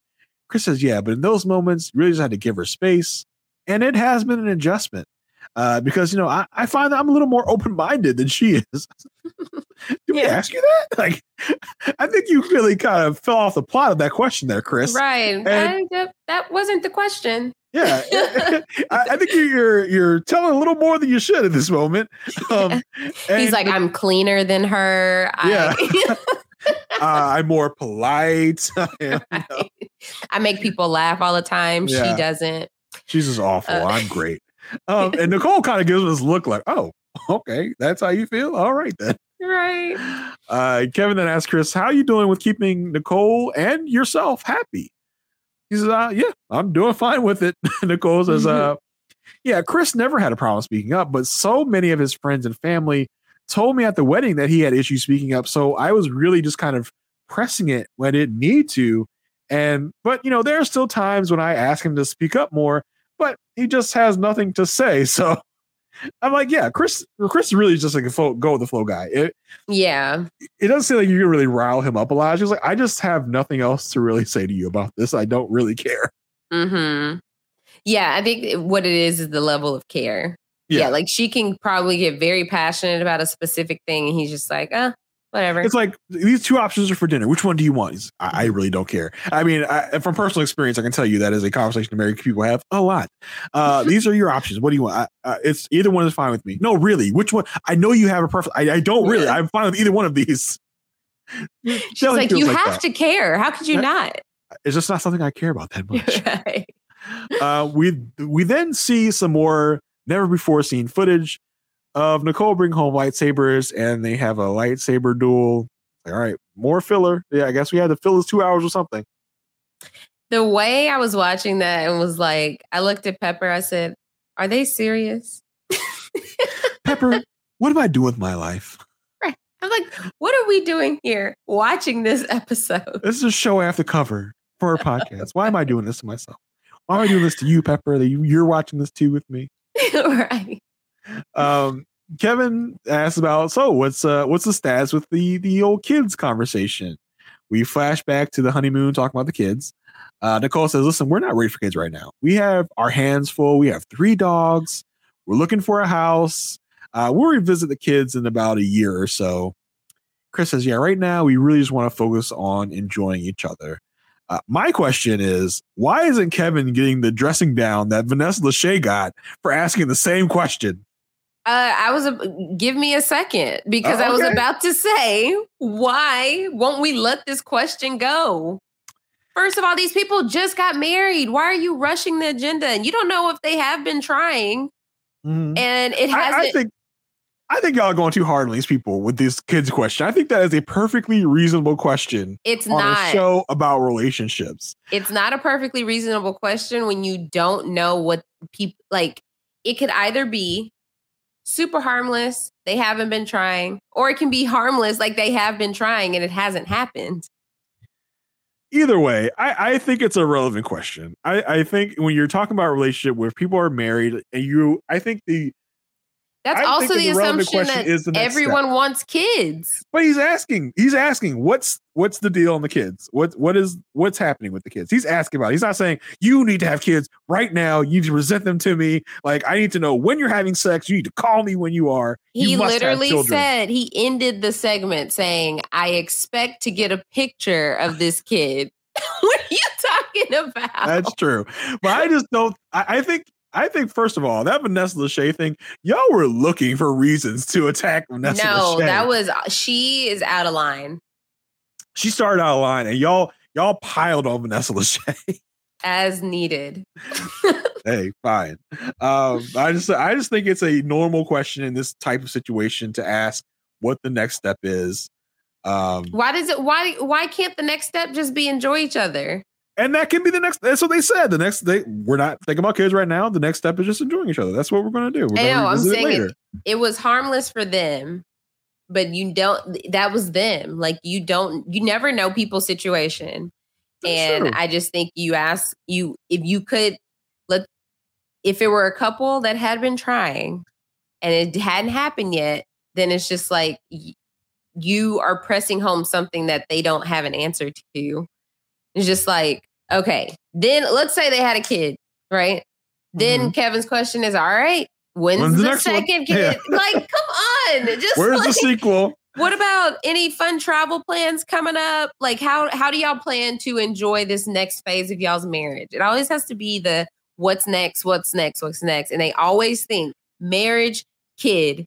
Doesn't happen that way for everybody. It doesn't, but I think it happens that way for a lot of people. I think that is I don't think it's a crazy question to ask. I just don't think it's. I don't think it's a crazy question. I think it can be a harmful question. Is my issue. I think what people think of harmful should not be thought of as harmful. I think if you don't know the situation, yes, could be a delicate situation, but I don't think it's harmful to ask. I don't think I'm going to be like, oh, I'm so hurt that you asked me that question. I think if you want to answer the question, answer the question. If you don't want to answer the question, don't answer the question. I think that's what it is. I don't think it's an out of line question, I should say. I think it's an unnecessary question because you could be chartering territories but then we can't ask any questions. No, we can't ask any questions. No, I'm talking about conceiving a child. Jason, what are your travel plans for the future? Well, Kevin, I don't have a lot of money, so I can't travel. I feel like that's also a harmful question. Like, that's not the same. It's not the same. It's not the exact same. I agree. At all. But I don't see the big deal in asking. I don't think we should strike it from every reality show reunion question. How about this? Instead of when are you having kids? What if it's like, what's the next, what are y'all's plans now as a family? Okay. That's kind of a roundabout way of asking, that can be anything. If they want to have kids, they can bring that up. If they want to move in together, they can bring that up. It doesn't have to step on anything. It's very general. It doesn't mean, listen, we need y'all to have kids. It's just like, so. Yeah, I guess. I just feel like it's normalizing just, if you want a kid, you can have a kid. Okay. Which is not always the case. True. Yeah, I'm down with that. I'm down with the asking out the family question. I just think everyone was up in arms so much about the Love Is Blind reunion about Vanessa Lachey asking that question. I didn't think it warranted the up in armedness that we got. I think people were looking for reasons to hate Vanessa Lachey, and that was one that they brought. Trust me, I wish she didn't give me a single reason. Well, I think in that reunion, I don't know why we're talking about the Love Is Blind reunion on this podcast, but I think she started out that reunion badly, and y'all just were looking for more reasons to pile on Vanessa Lachey, and that's all I'll leave it at. No, whatever. It's too much. Yes, I will say Kevin was less intense than Vanessa Lachey about kids, but it's just like that. That does not have to be the next line of questioning. Okay. I think it's a relevant question on this show of that. First of all, they talked about kids, so I think that's a relevant question to ask. What the update is on that situation. I could see if Nicole had said during the show, "I am unable to have children. I'm unable to conceive." You may not know that, right? But they said on that honeymoon, like, I'm not crazy about kids, but I could definitely see I'm open to it. So I can see why that question is brought up on the reunion. If she said I couldn't have kids, and the kid was like, "Well, what's the plan for kids? Because you can't have kids. What are you going to do?" I could see how that would be offensive. Mm-hmm. But yeah, I felt like, I number one felt like no one was up in arms about Kevin asking this question on social media or anything like that. But I mean, yeah, I didn't really get a social media reaction. True. From this episode. Yes, of course. I think probably the viewership for this episode was not great anyway. It's like our Facebook group. Yeah, true. Truly. So now we turn to questions about Nicole's dad. So Nicole, how is Chris with your dad now? How is that relationship? Nicole says, my dad loves Chris more than he loves me, it seems. So we, for some reason, decide we have to call Mark, Nicole's dad, on FaceTime from her little phone. I feel like we have the technology to get him on a bigger screen. Yeah, they did whole reunions from Kev on a screen. They talked to him via satellite or something. I don't feel like we need to hold this little phone up like, here, you want to talk to Kevin? Here you go. Like you have some family. It was function. so spur of the moment. So fun. Yeah, it was so out of left field. So Kevin talks to Mark on FaceTime. Mark says, "Hey Kev, you're looking better on the phone than you do on TV. It's an honor to meet you." I think Mark is now like a Married at First Sight, just super fan. He has to be. The way he named off the cast, as if he's us. Yeah, exactly. Kev says, "So Mark, how you feeling about the show?" Mark says, I really fell in love with the concept. I love the show. The results are fantastic. I said, huh? The results are fantastic. Sir, have you seen the results? Overall, I guess you could say that since your daughter is one of the few successful results. He's like, my daughter is the happiest she's ever been. This show's amazing. Yeah. I haven't seen the rest of the show, but this must be the case all the time, right? Yeah, I don't think so, Mark. Mark says, listen, I never had an issue with Chris, despite how it may have looked on TV. We then see the clips about Mark talking about how Chris needs to have BDE. And Kevin then asks Mark, so Mark, does Chris have that BDE you're talking about? We got the suspenseful music. It's like, oh, what is Nicole's dad going to say? Nicole's dad says, yes, he does have BDE, as if this was just some suspenseful moment that we needed the answer from Mark. Yeah. Mark Who made him the BDE judge? Right. Mark says, having someone stable marry my daughter is the best I could have asked for.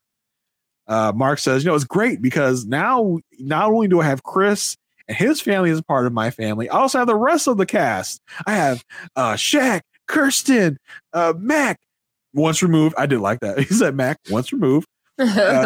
Dom, Gina, Clint, Jasmine. I said, okay, you're naming everybody. It's not MAFS Nashville. Like Montre. Yeah, it's MAFS Nashville family. Okay, you're doing a little too much. All right, you should have been there. Yeah. Kevin says, listen, Nicole and Chris, you guys are proof that this works and that this is what the show is really about. And the experts did a perfect job of putting you guys together. Chris says he's forever grateful to the process. And, if they had just met at a bar, maybe they wouldn't have even really walked up to each other and pursued a relationship.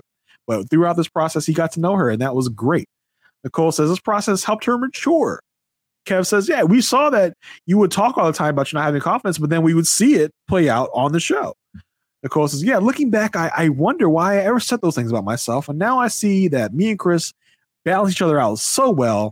It took her time during the filming to get over the questioning of the relationship, but now she doesn't question it at all.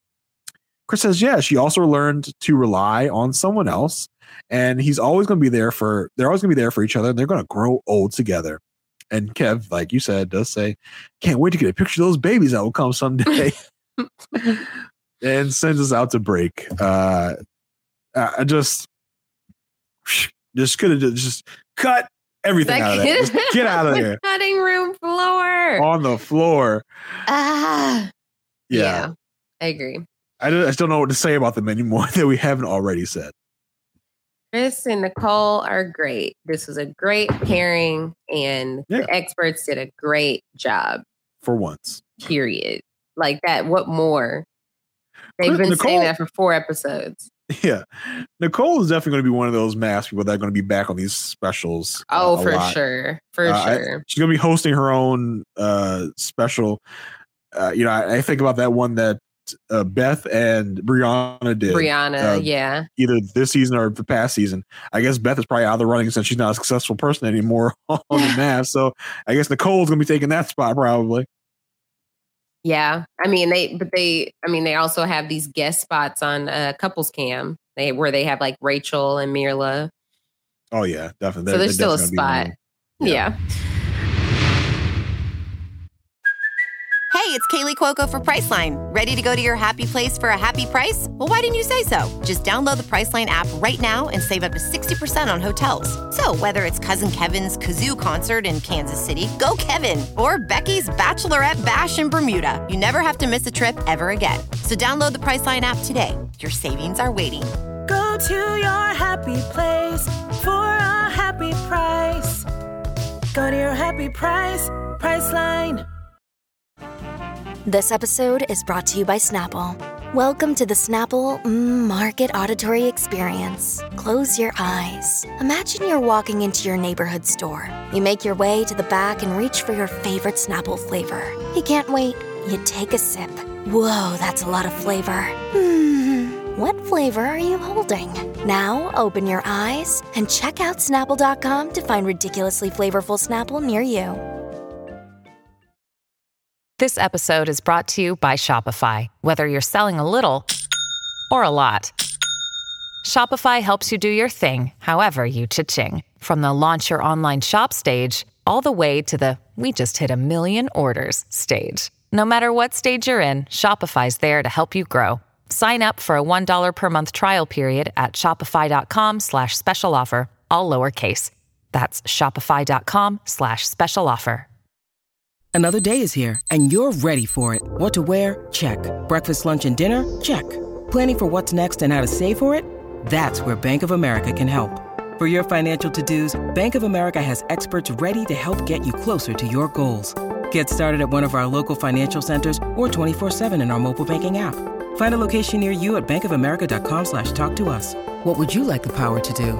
Mobile banking requires downloading the app and is only available for select devices. Message and data rates may apply. Bank of America NA, member FDIC. Hello, it is Ryan, and we could all use an extra bright spot in our day, couldn't we? Just to make up for things like sitting in traffic, doing the dishes, counting your steps, all the mundane stuff. That is why I'm such a big fan of Chumba Casino. Chumba Casino has all your favorite social casino-style games that you can play for free anytime, anywhere with daily bonuses. That should brighten your day a little. Actually, a lot. So sign up now at ChumbaCasino.com. That's ChumbaCasino.com. No purchase necessary. VGW Group. Void where prohibited by law. See terms and conditions. 18+. All right. Well, the next section we had was with the ladies. So we still need a section with the guys. Yay. Next episode, I guess. Yeah. All the ladies. We didn't get this episode. Darn. All the ladies, again, I feel like I say it every reunion, looking like Power Rangers with all their solid colored suits.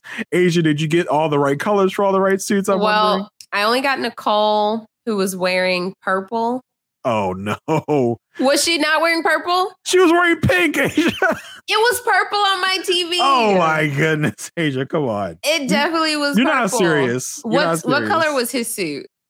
I want to say he was wearing a burgundy suit. Okay, I did see burgundy for him. Okay, maybe we're thinking the same. Like, it was a light purple. It wasn't a strong like lavender, but it was a pink. No, is pink as our background? Pinker. Well, then, yeah, you're leaning towards purple now.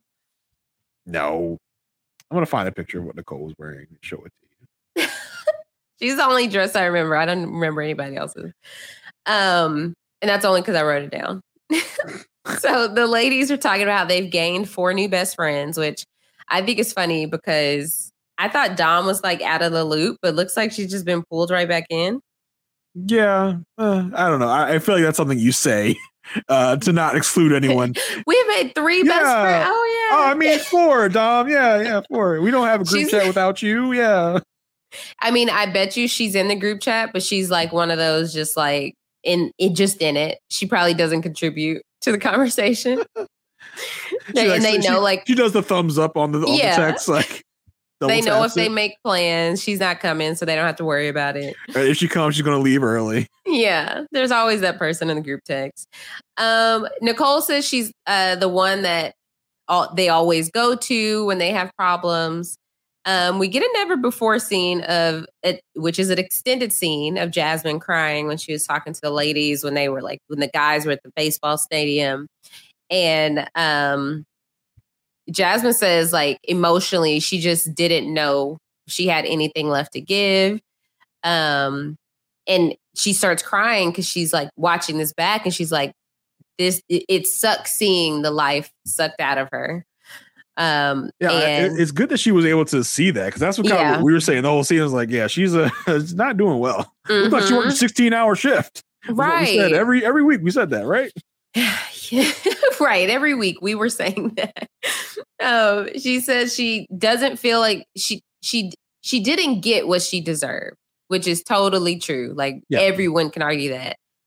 Even Eris could say that. So she says she feels like she was so ready for this process, but she does have 0 regrets. And then Kevin was like, anything you want Eris to know? Like that you didn't get to say to him. She was like, well, he was very close-minded. He was never all in. And I feel like he never tried with me. I mean, I feel like she said that to him on the decision day. Yeah. So it's not really anything that Eris hasn't heard. Yeah. She's like, she could have said, I've told him everything I need to tell him. And so Nicole chimes in. She's like, I just want to slap him for how he treated her. The goodness. And so Kevin decides to show them the scene of when the guys, it was during the post-decision day episodes, and the guys had Gina's dog and Jasmine's dog, and showed them talking about them having sex after the experiment was over and how quickly they did it. And so Kevin's like, what do y'all think about that? I love the faces and just the disgusted looks on everyone's faces as this clip was going, like, ew. Like Jasmine literally, as the clip was going, she's like, ew, gross. Yeah, that's gross. And it was really gross. It was. Jasmine is not, she said she was not surprised because she said he basically was counting down the days. Gina was laughing at it. She kind of thought it was funny, but that's because she never was into Clint. Well, I mean, and when we come back from the clip, she's like, see, that's why you see why I didn't want to jump his bones now? Right. It's like, all right, Gina. So then Kevin's like, all right, what type of guy would work for Gina? And Jasmine's like, she needs a man. A man. Right. And then Kevin's like, hey, what kind of guy would work for Dom? And I think it was Kirsten who said she needs a lumberjack. A lumberjack, someone who is adventurous. Someone who goes like fishing. And it's all stuff we can say like already, right? Like it's nothing surprising. Right. And Kevin goes, so if things don't work out with Jasmine and like friend boy, what kind of man does she need? Nicole says, look, things will work out. We're not even going to put that out into the atmosphere or into the universe. I'm like, thank you, Nicole, because I was talking to Jason about this pre-show. I'm like, what issue did Kevin have with Friend Boy? First, he thought it was a red flag because he didn't get the memo that was Jasmine's decision, that she didn't want people all up in her business knowing who he was when they were just going on a date on the show. Then he's already trying to move her on to another guy. I'm like, just wish her well. Kevin knows who Friend Boy is, and Kevin knows that Friend Boy is an F boy. Apparently, and he needs to get away from Jasmine because he is trying to kill this relationship before anything can really progress. He won't let up. So let's say you dump this loser, Friend Boy. If he brings up Friend Boy next episode in part 2, I think he has a hidden agenda. Yeah. I'm so confused. So Jasmine, you're this loser you're dating, whatever his name is. I'm like, are you sure you trust him? Oh gosh. So then Kevin asks, okay, what kind of man does Kirsten need? Nicole goes, Shaq. Nicole, She's like, what are you doing? This is not the move. Okay. At we're all. gonna talk about Shaq later, but this is not the move. Nicole, get that out of your head. Nicole says she is not ready to give up on them. Well, you should, because they're ready to give up on each other. Yes, 100%. And Gina gonna chime in. Talking about, I second that. Shut up, Gina. Oh my goodness. Yes, like y'all aren't in the relationship. That's what that is always my MO. And I mean, I feel like even talking about this show, yes, I have opinions on everybody. I was about to say, you're sure you come on here every week and tell people what they should be doing in their relationships. But in real life, I always have the opinion that this is how you get it out. This is your outlet. This is the one time you can be nosy and get other people's business. Exactly. Because in real TV life, for all to see. I look at other people's relationships from the perspective of I'm not in it. So no matter how great I think they are for each other, I'm not there the day to day. So who am I to say? But you can watch this edited TV show that you only see a very small amount of the relationship, and you feel that you can accurately talk about these relationships. Absolutely. Interesting way to go about it. Absolutely. I have everything I need in front of me. Yes. I have all the facts. Oh my gosh. Wait, I lost your audio.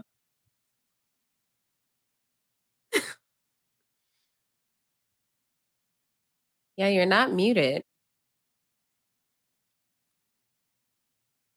You check your cord. You're muted now. You're muted on StreamYard.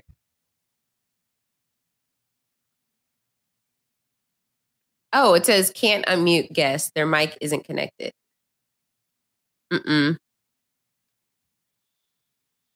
So it must be your mic. There we go. Yes. Okay. Sorry, everyone. You were like, I was so animated. I knocked my mic out, I guess. I don't know how that happened. Yeah. Anyway, moving on. But yes, I have everything I need to make some judgments here, but in real life. And the TV show gives you all the information you need to make sound decisions and sound judgments of these people. Absolutely. You get it. Yeah, I'm right here with you. I understand. Yeah, exactly. So we have next we moved on to Gina and Clint, who, we get it. We already know they're not meant to be together, period. Still doing the same tap dance, the same routine. We both tried. We really tried. No, you did. Quote unquote. Yeah. Kevin points out Clint's haircut. Gina's like, yeah, I think everybody needs a glow up. Clint, I don't even know what a glow up is. What even is a glow up? I don't even know. Yeah, right, Clint. Yeah, right. I think he thinks that's like an endearing thing to be like, oh, I don't know this. Yeah, I'm a clueless old man. Yeah, it's like, and so Kevin asked Clint about his swag. Clint thinks he's always had swag, and Gina's like, yeah, I think he has swag now. What changed? Clint looks exactly the same to me. I still can't really see the big difference in his haircut, but maybe it was just. Is this the same haircut? Is this something different? I feel like this is the exact same. I know. I think it was because before it was so thick and like he had it behind his ears, and so he had like the little curl. But then once they thinned it out for sure with that haircut and went a little shorter. But this what he has on the reunion looks like what he has. It doesn't look like day season. one Clint. It still looks like a mature. Day one Clint looked really shaggy. Yes. But it felt like after he got back from the honeymoon, it felt like that was more of a sustainable Clint. And then they made it Bradley Cooperish or something, and then it looked weird to me. This Clint here on the reunion looked good. Yeah. So because Gina says she has swag now, he has swag now. Kevin's like, well, how did you walk away from him? She's like, I guess I just missed the boat. How did you let that get away, Gina? Right. They're like, there was no romance there. And so Kevin's like, well, why were y'all in the friend zone? And she says they never felt that initial spark. Their communication was strong, and Clint says they had fun. They could joke together. They had Hank. I love how he included that. But it was just like the romance wasn't there. Then we get a flash. Or go ahead. Yeah, I just wish they would say outright, yeah, we pissed each other off on the honeymoon and we never got over it. Yeah, we couldn't get over that. Yeah. Clint said it later in so many words, but didn't say exactly that. Yeah. So we get a flashback to Clint's interview with Pastor Cal, where he's talking about like the types of women he's dated, right? Mm-hmm. Yeah, he's like, I dated, what did he say? Dated short small women. And yeah. He says mid-sized women as if he's talking about a four-door sedan or a minivan or something. I've dated mid-sized. Yeah, he's like basically describing the body types of women he's dated. And so Kevin's like, well, like that, okay, that's Gina, He's like, well, we just didn't jive in that way. He's like, Kevin's like, I feel like the experts nailed it. Yeah. Kevin Frazier. You ordered this on the menu. They gave it to you. What's the problem?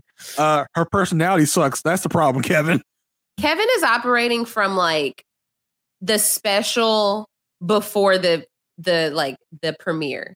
Before he knows anything about these people. Like before they've interacted. Why didn't it work? Y'all, he even said at one point, y'all look so great together in front of me. Yeah, but did you see their personalities working with each other? Their lifestyles are totally different, Kevin. What don't you understand about that? They just are not compatible in that way. I just feel like no one in America or beyond, we're in Canada as well, Australia. I guess no one in the world is as confused as Kevin Frazier about Gina and Clint. Yeah, I don't understand why he's caping so hard for Clint and Gina. I don't. Who wants them to get back together? Who is asking for this? Kevin is the only one. Yeah, you don't even have Nicole rooting for this. No, that's when you know you're in the wrong. Mm-hmm. With wanting them to get back together. So Gina or Clint says that they did try. We get a flashback to the honeymoon about how they had to make it work because they didn't have any clothes. Their bags didn't arrive. We find out that Clint also had a stomach bug, and so they just had to make do. And Gina's just like riveting material. Yeah, I know. I was like rolling my eyes through it as if you can't see me. Literally, as I'm talking about this. So Gina says that they definitely had to make lemonade out of lemons, and Kevin's like, look at that. Even this. He's like, do y'all feel like y'all gave it your all? And they agree they say they do think they did give it their all. And Clint at this point says we had trouble early, so that didn't help. And we were just hanging on, thinking like we were missing something. Clint does start with the we did all we could in the moment. I feel like he's saying, yeah, I didn't feel like giving it 100%, so I gave it probably about a 95, but that was my 100% at that moment. Yeah. So then Kevin's like, oh, okay, could Clint have wooed Gina more? And he's like, well, I put in as much effort at that time. And I wish you would also just say she didn't want to be wooed. Right. Why would I woo someone that didn't want to be wooed? That could bring charges. Exactly. And he's like, since filming, we've been even closer. Oh gosh, Kevin. Why would you say that, Clint? That's going to get Kevin started up. Right. See? Yeah. So then Kevin's like, is there any chance that this could ever come back around? Clint's like, I don't know. She can answer that better. And she's like, I guess. I don't know. Who knows? Why are they doing this? Gina said that is the burning question. That's not a burning question. No one has set fire to that question. That question has been cold. We have not even bothered to try to set that question on fire. We don't care. No one cares except Kevin. Except Kevin. Kevin's the only one with that burning question. Exactly. So then Kevin asked again, is there a chance that he's like, maybe I can ask it in a different way? I just want to get the answer I want. So I'm going to just phrase it any way I can. Can we get y'all to kiss right now? Make out in front of me right now. Right. I want to see why it didn't work. Right. So he's like, is there a chance that this could be fixed? And Gina says, I just don't feel like there was any physical chemistry. But there is a ton I appreciate about him. And so then Kevin... See? From that? She appreciates you, Clint. Kevin asked Clint, do you feel like Gina was trying? And Clint says he doesn't feel like she was trying as hard as he thought she could have tried. He's like I would tell this like in-depth story in order for her to open up more and share more with me. And she was like, well, I guess I just wasn't picking up what he was putting down at the time. You weren't trying to pick up anything Clint was putting down. Right. Clint put it down. Like, he said, nope. He said, you expect somebody to pick that up or what? Right. It ain't gonna be me. You dropped something. Right. Well, we picked it up. It's like when it's like when Pepper and specifically Pepper, I was gonna say Pepper and Cinnamon, but Pepper is the one who fetches. Cinnamon does not fetch. Cinnamon doesn't fetch? She hasn't quite caught on to it. Like if I throw it, she'll grab it and go do her own thing with it. She doesn't return it to me. What a diva. I know, she just to throw again. But sometimes, like if I'm like, let's say I'm watching Married at First Sight and Pepper wants to play fetch and I'm not paying attention to her because I'm like taking notes and watching, she'll drop whatever she wants fetch right in my lap. Hey, lady. You're like, look, I want you to throw this. Please. I know that you're engrossed in your terrible, toxic people right now, but I want to play. How about that? No. Oh my gosh. The worst was I was on my. Oh my God. So I have a walking pad that's like a treadmill. So when I work, you do. I was like, let me not. But it's important to the story. I can't leave that part out. So I'm on my walking pad, like working. My walking pad, as you do. Getting some stuff. Like I can't sit all day, every day, working from home, and so it really helps. So anyway, is this like a treadmill desk or something? It's a treadmill, but it's just the treadmill, no arms, and so I have it next to like my bar area, like in my kitchen. Oh, of course, everyone has the bar area in the kitchen and the. Yeah, So the mansion kitchen, right? I have my laptop there, and then I walk on the walking pad while I work. Okay. So the worst was I was doing that. Pepper wanted to fetch, and she has these little squeaky balls, and my mom got them, and she drops that on the treadmill while it's going. It gets caught in the belt and went like all the way around. It was like, squeak, squeak, squeak. I was like, I just wish you were walking. I just wish you were walking on it as it happened. I was. It went like flying back. I had to jump off because I was like, "What did you just do?" Because I heard the squeaking and it got caught, and then I had to pull it out. It's like, don't do that. Pepper's like, "Well, maybe you should pay attention to me more, and that wouldn't happen." That was absurd. Maybe you should play fetch with me more, and I wouldn't have to drop stuff in front of you to give you an obvious hit, Mom. Don't blame me for your nonsense. So I was just acting like Gina, not picking up what she was putting down. So anyway, Kevin asked, did building your business during the season make it harder? We've talked about this at length already, right? Thinking this was not the right time. But she said she's like, I lost $100,000 with a contractor. An employee quit last minute. And Kevin was like, well, yeah, we saw that. Yep, we remember. So she was like, focusing on her business at the time wasn't the hard part. The hard part was the curveballs that she got from her business. Tell me why this is the most we heard Gina talk in this segment. Oh, of course, because it's about her business. Yeah. And she's like, building the business wasn't the problem. It was the curveballs. Well, that's part of building the business and why you should not have been doing that. Yeah, that's why you shouldn't have been doing that in the same time as marrying a stranger, Gina. That's what we're saying. That's what we're talking about. And this is when she said, when emotions are high, intelligence is low. She probably says this at work to her employees. And of course, her employees like, oh my gosh, so insightful. Gina, you're just the best boss anyone could ever ask for. Yeah.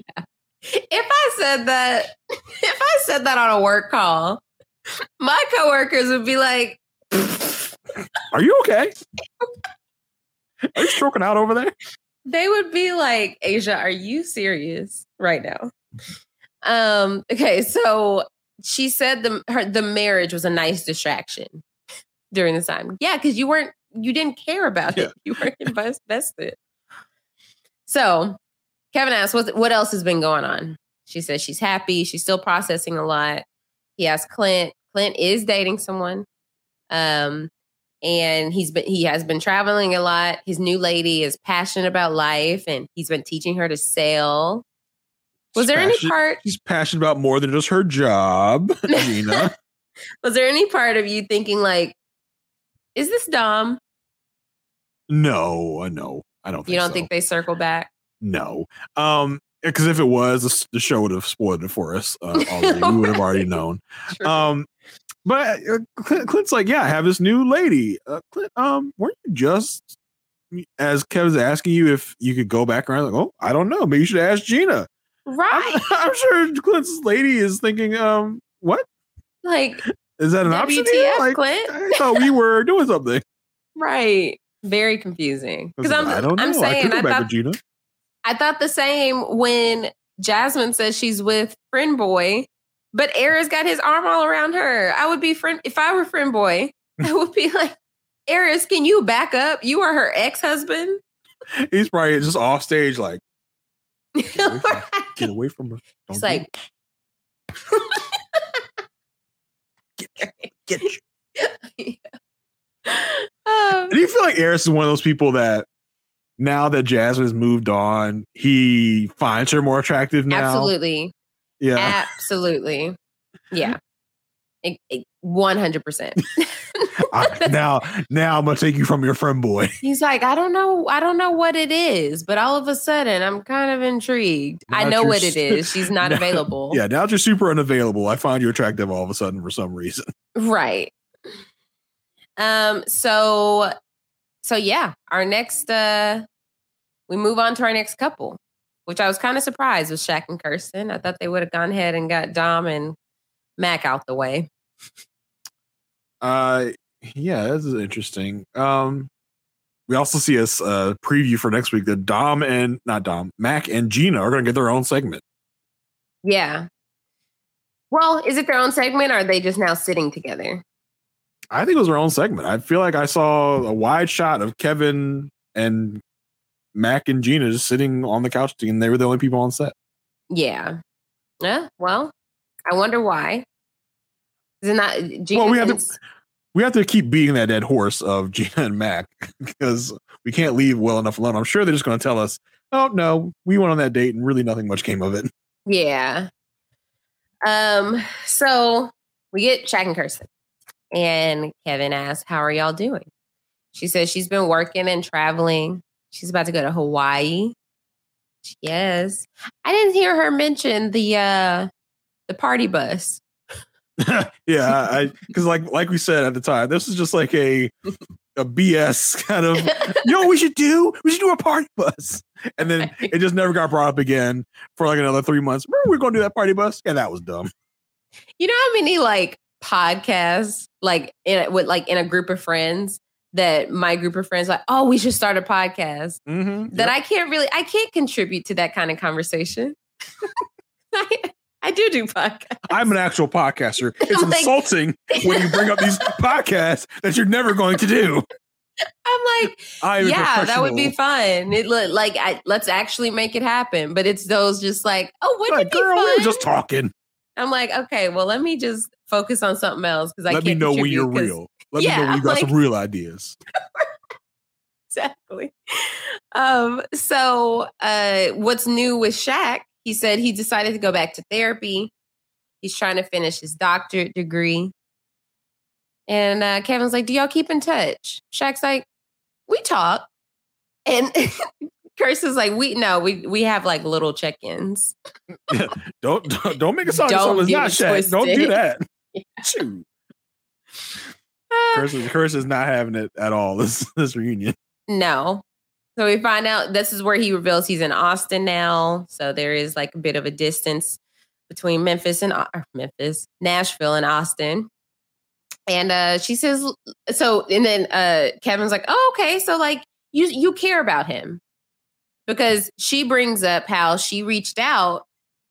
She was like, well, I did reach out on when his grandmother passed. And then, well, they get more in detail about that later. But was this the part that he said? So you care about him? No, it's a little. It was a little later. It's a little okay. bit. Yeah, I'm blending those. Okay. So she just said they're cordial. They are very cordial.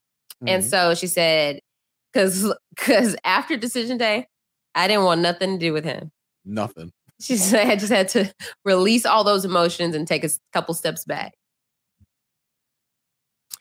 So she did say that there's been very little communication at first, and she tried to contact his grandmother. She tried to contact him. She went to a medium to try to contact his grandmother. She tried.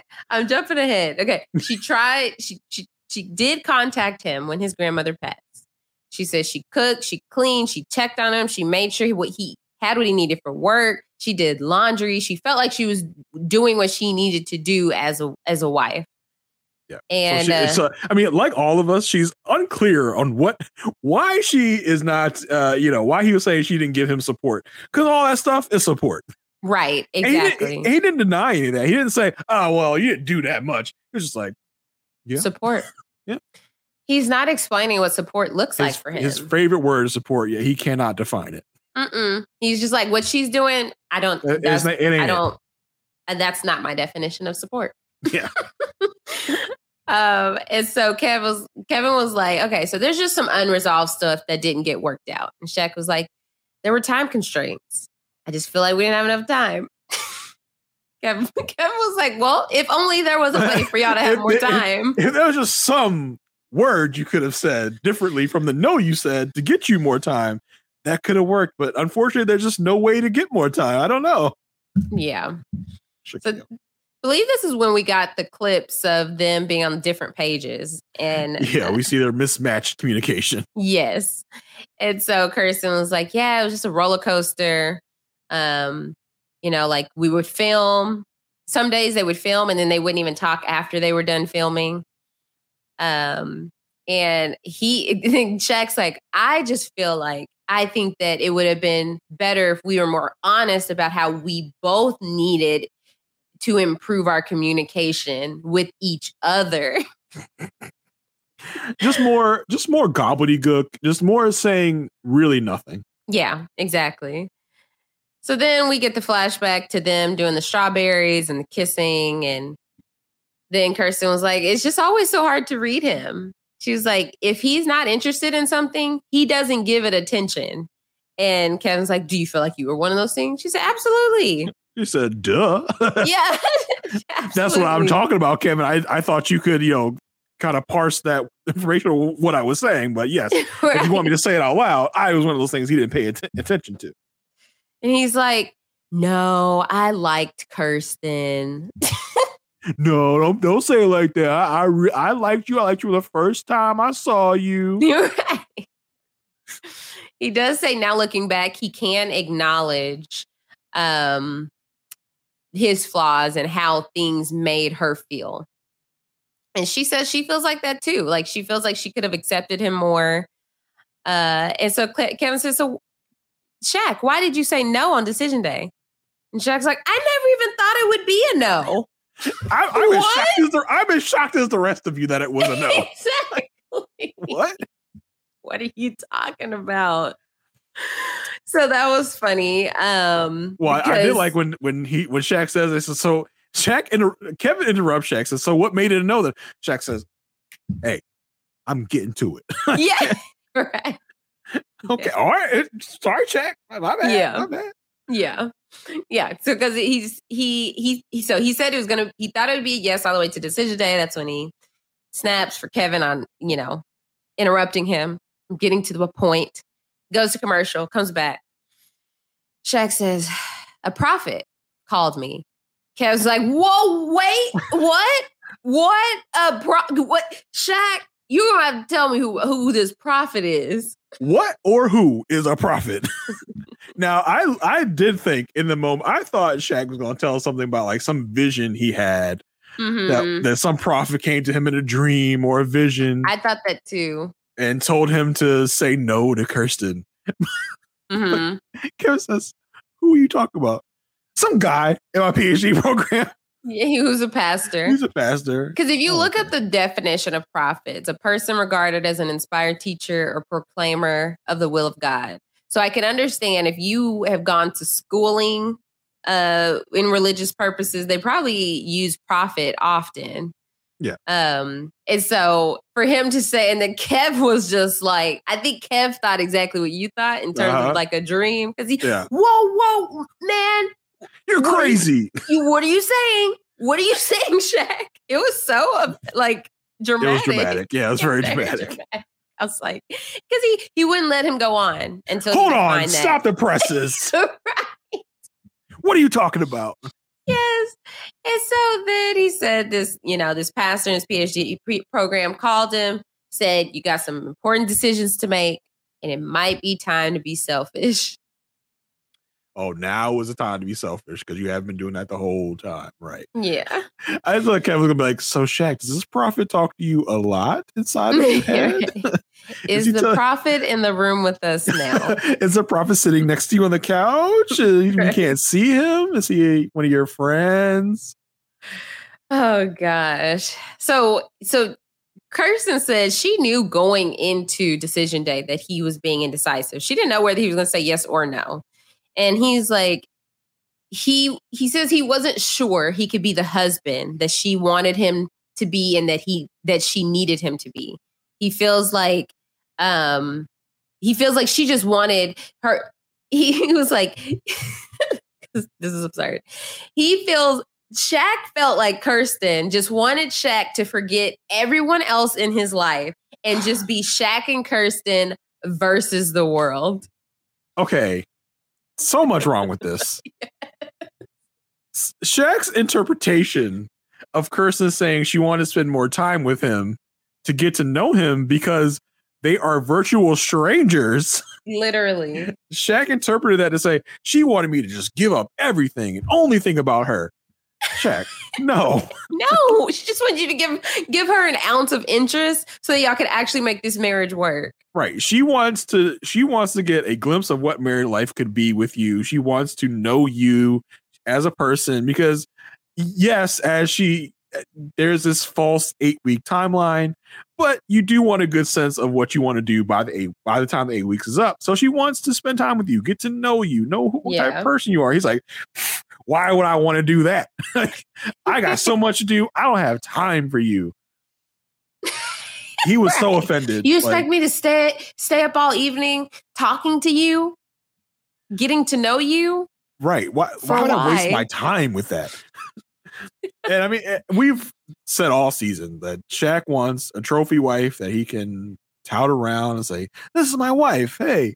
And he doesn't. How dare her have any expectations of him? And it seems like he doesn't want her to have a life of her own or have any thoughts or opinions or things to do.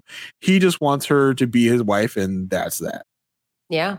That is her role, her job. That is who she is. And to Shaq. Shaq can have all these other things going on, but Kirsten just needs to be his wife. Yeah. It gets worse, people. If you don't watch the episode. So he says he just felt like it was a lack of support. And Kirsten said he just didn't want to get married or be married. That's it. He did not want to be married. Kirsten has had enough. Yes. Enough. You did not want to be married. You did not know what you wanted. You did not know what marriage is. You figured out what marriage was and you didn't want it. He said, ugh. Ooh. Ooh. So I had to think about someone else. Ooh. Like, not for me. Yeah. This is my marriage. It should be about me. Yeah. So he says he definitely wanted to be married. He just felt like him and Kirsten were not soulmates. Listen, one of the few times that I'm going to agree with Kevin in this reunion, because Kevin was like, listen here. Yeah. He got up in arms and listen, you're shocker for you, Shaq. Most people are not going to marry their soulmates. It's not like you meet someone and it's going to be like, ah. I mean, I agree with that philosophy myself. How do you feel about that philosophy? Oh no, I get it. Yes. I don't know where I stand with soulmates because I'm thinking like, okay, if everybody has one soulmate, then I'm thinking odds. Yeah, what are the odds you're in the same? Yeah, you're gonna Yeah. meet them. You're gonna be in the same place, like live in the same location. Mm-hmm. Like that would be wild. Now, just for the record, so I can have it recorded, I am one of the few people that married my soulmate. In case anyone is hearing this at any time, I am one of those few people that actually married their soulmate. When me and my wife met, it went, oh, I'm one of the few, just to get that out of the way. But for most people, that would probably not be the case. I do feel like do you think you can turn someone into your soulmate? I don't think you can turn someone into your soulmate, but I think that there are qualities that would make someone your soulmate. Yeah. That multiple people can have. Yeah, I think the concept of soulmate is that you were born to be with each other. There was no, you and this person are the only people that are meant for each other. And yeah, as we said, the odds are not great that you're going to meet this person and where you meet people that you're going to date. So yeah, the odds that you're going to be your soulmate are very few. Like I said, I am one of those few. One of the chosen few. Yeah. Yeah. I do think Kevin had a good point here. Kevin was right about this. Absolutely. I think that Shaq has this Houston Ryan vision of just like he wants to be thrown against the wall when he gets home, you know? Well, I think in Ryan's case, he was doing the throwing. Yeah. I don't think he wanted Brett to throw him against the wall. Yes. So then, he said him and Kirsten were not soulmates, and she says he's not going to get another Kirsten. He missed out. I said, "Oh, confidence! I like it. Come through confidence." Right. She's like, yeah, because like after decision day, he was saying like, oh, like if we would have stayed, like I would have stayed married if we could. We could have. Right. And she's just like, no, if you wanted to stay married, you would have stayed married. And she's like, he almost got strangled that day. She said, but thank God I was in my right mind. And so, yeah, she says that she really wanted them to get to know each other outside of the cameras. And he says, well, I wasn't even confident that Kirsten would say yes until she said it. That's not the argument here. You're saying you didn't know you would say no until you sat down. Now you didn't know you would say no until you talked to the prophet. So what is it? Shaq's always trying to blame something that's not himself. It's either it's God, it's a prophet, something else is the reason he did something bad, not him. And he's like, I wasn't even sure if she was going to say yes, but she did. You had full knowledge that she said yes, and you still chose the path of violence and said no. He's like, well, if she had gone first, then maybe I could have said yes. You're like, Shaq, she did go first. Like, oh, okay. She did? Oh, I blacked that You're whole right. thing out. Yeah. He's like, I don't I was just assuming nothing. that I said no because she didn't go first. Oh my gosh. And so then let's see. So he said that he just needed more support. And he wanted a wife that wanted to be a part of his life. He said they couldn't just like enjoy each other. Because you were in your head. That's why you couldn't enjoy each other. Because I mean, listen, they were both ridiculous and very different parts. I think we're getting lost. I think we keep saying we keep talking about Kirsten as if she was this perfect person and perfect wife. She wasn't. But I feel like Shaq got lucky and got with someone that would tolerate him. Could work with him, yeah. Right. And would wait for him to get his ish together. So I do feel like in that regard, she was what he needed. And she was willing to do those things that he wanted her to do. He could have got with a lot of people that were not going to be going for that at all. That would have said no to him on decision day. So I think that's where we're getting a lot of this. He's never going to get another one like Kirsten, who's willing to put up with his nonsense. I think is what the subtitle to that is. Yes. Like, I feel like Kirsten had the level of patience that he needs in someone. Yes. Yeah. That it might be hard to find. She was willing to see the forest through the trees. She was willing to see what it could be and wanted to give that more time to develop. Not someone that would run away when he started, crying about not going to a Memphis trip when he did not communicate things the right way to where he even admitted himself. Yeah. So she said how, it bothered her that he always mentioned, like, we got 8 weeks. And she's like, no, this is for a lifetime. And Shaq says, like, he didn't really even know what marriage looked like until he got into this. And he said, ultimately, he got in his head and he didn't think he was good enough for Kirsten. And she's like, you did that. You put that in your own head. You did that to yourself, man. Don't put that on me. I did not say that. She wanted to make sure she got that in. She was like, you did that, not me. Right. Making it clear, I did not tell Shaq he was not good enough for me. And he said he just didn't think he could make her happy. And that caused him to say no. Yes. So I don't know what I heard a couple weeks ago. Because remember I said like he didn't love her. So that's why he said no. But it was definitely like he didn't. Yeah. He didn't think he was good enough for her. Right. He didn't think he could make her happy. So yeah, we got kind of left off on a cliffhanger till next week. Wait, because Kev asked him, so do you regret it? Mm-hmm. And then it's that look of Shaq, like, what am I going to answer? What am I going to say? We get left off on that.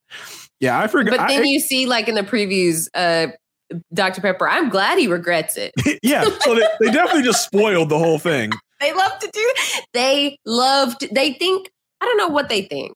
Do they think that we just mindlessly watch it and we don't try to like make sense of? Yeah. Like at least make sense of it. The preview for next week is totally ridiculous because they are really trying to ratchet drama up where there is none, because they're taking whole phrases from obviously different segments and trying to mash them together to make any sort of drama. Yeah. The thing that threw me off the most was the Pastor Cal saying, dude. That's all they show. Why are you trying to make Pastor Cal look mad? I'm sure he's talking about when I saw Shaq say no, I was like, dude. Yeah.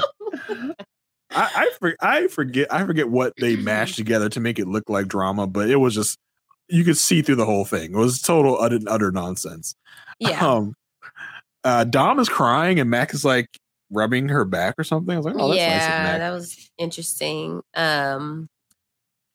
Kirsten does end up crying. And I think that is while her and Shaq are still having their sit down. So I wonder what's going to bring her to tears. I don't know. Yeah, I don't expect any real fireworks in this next part. There weren't any fireworks here, so why would there be in the next part? Yeah. It does look like Pia is sitting with Cal and Pepper. So I wonder if this is like a sign. Please bring her in. I do genuinely like Dr. Pia. I feel like she's real, and I feel like she kind of brings that like that Dr. Viviana brought. Like Dr. Viviana was slightly different than Dr. Pepper and Pastor Cal. Kind of giving him the realness, kind of saying telling like it is, yeah. Kind of like we know what to expect at this point from Dr. Pepper and Pastor Cal. Whereas like sometimes Dr. Viviana would say stuff and I'm like, oh, okay. I feel like Dr. Pia can be that. Yeah. So please bring her on full time. It definitely got lost in my notes, but you brought it up a little like in this segment where Kevin looks at Shaq's like, so, and you care about Shaq, right? And Kirsten just looks at him like, I don't know about that. Yeah. That's why I thought it was at the part where she said, we're cordial. Because he's like, so you still care. Like you know, y'all check up on each other. You still really care, right? And she's like, no, we're just very cordial. Yeah, because she gives him the look. It's just like a 5-second look. I think you're saying too much. It's just, well, we're cordial. Let's leave it at that. Right. So that was definitely a fun. I don't know if Kirsten would even take Shaq back at this point. What do you? I don't think so. I feel like Shaq said, "Let's try this thing for real." She would say yes or no. I feel like she would be like, "You don't even know what you want," because I feel like the profit thing was the first she's heard of that. Yeah, he is totally just lost in his head. Yeah. He has just no idea what he wants, or he even admitted he didn't even know what marriage was. And he's ran into this blindly, apparently, not knowing what he wanted or needed. I feel bad for Kirsten because, if it almost feels like almost every person in these couples, one person got really the shaft and short end of the stick and got their time wasted. Can I say, because I don't think we have revisited this, but we do our ratings all season, and we did do final guesses. I was 100% right. Here we go. Did you say he was going to say no? I said Kirsten was going to say yes, and Shaq was going to say no, and you said that they were both going to say yes. Well, and listen, then Jasmine and Eris, I said both would say no. You said both would say yes. And then everybody else we were the same on. All right. So this is a new segment where Asia gets to gloat. I guess that's what we're doing now. Okay, cool. Good to know. As the winner of the predictions. Yeah. You won the predictions. Good job. Look, it's hard. It is very hard avoiding spoilers, especially with being so in tune with spoilers up until starting a podcast. I pretty much block MAFS fan. I mute everything, stories, posts. I don't go on Reddit. I try to stay spoiler free the entire season, which thankfully that has been the case for the past seasons, or from season 12 at least. So I am thankful for that. So I just want that to be on the record that this is an honest win. I'm still holding on to my win from Love is Blind with Kwame because I was the only one that said he was going to say yes. You did say that. I'll still hold on to that tightly at night while you get your little Married at First Sight wins. Whatever makes you feel better. And listen, I feel like I still won the Kirsten and Shaq one because Shaq should have said yes, and we all know that. Should he have though? I feel like Kirsten is like, hindsight is 2020, and she's like, Kirsten dodged a bullet. That's 100%. I should have said no. What was I thinking? You're lucky, Kirsten. You dodged that bullet. Yeah. He obviously has some issues. Still, what is it? 5 months later, they're still explaining to him, if you wanted more time, you just could have had it. Yes. He's like, I didn't know that. I didn't know. What? No one told me. What are you talking? This is the first I'm hearing of this. If I would have said yes, we could have stayed married. Is that what you're saying? Yes, Jack. That's what we're saying. Oh, gosh. So, yes, this was part 1 of the reunion. We will be back for part 2 next week and the Where Are They Now the following week.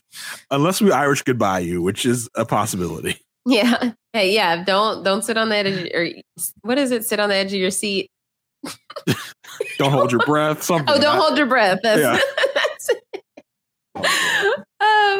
She's back, y'all. Don't sit too close to the edge of that seat. You might fall off. Waiting for us to come back. Exactly. So yes, thank y'all so much for sticking with us. Make sure you go join our Facebook group. Look up a Perfect Match podcast. This week, the password is The Prophet. And of course, join us the next 2 weeks when we come back. Jason, what are you up to these days? I feel like you're very busy. I'm getting ready to go into a pretty busy season in my podcasting life. I've got a couple shows I'm going to be talking about over on Post Show Recaps. I'm going to be talking about the show Hijack with the man that every bride wishes they would see up on the altar, Idris Elba. I'll be talking about that with Marissa Garza. And I will also be talking about the show Secret Invasion, which Asia will definitely not watch. It is a MCU property. We'll be talking about that with Sasha Joseph. You can find me on all of those places. Coming up pretty soon on Crime Scene, talking about another true crime property. So check me out there coming soon. We can't find out what it is? It is, you know what? I kind of forgot because I haven't watched it yet. Give me 1 second. I can tell you. It is the case of something. It is the case. Oh, is that on Netflix? Yes. Take Care of Maya. That's what it is. Oh. Something about some little girl getting sick and the hospital took her little kid away from the family.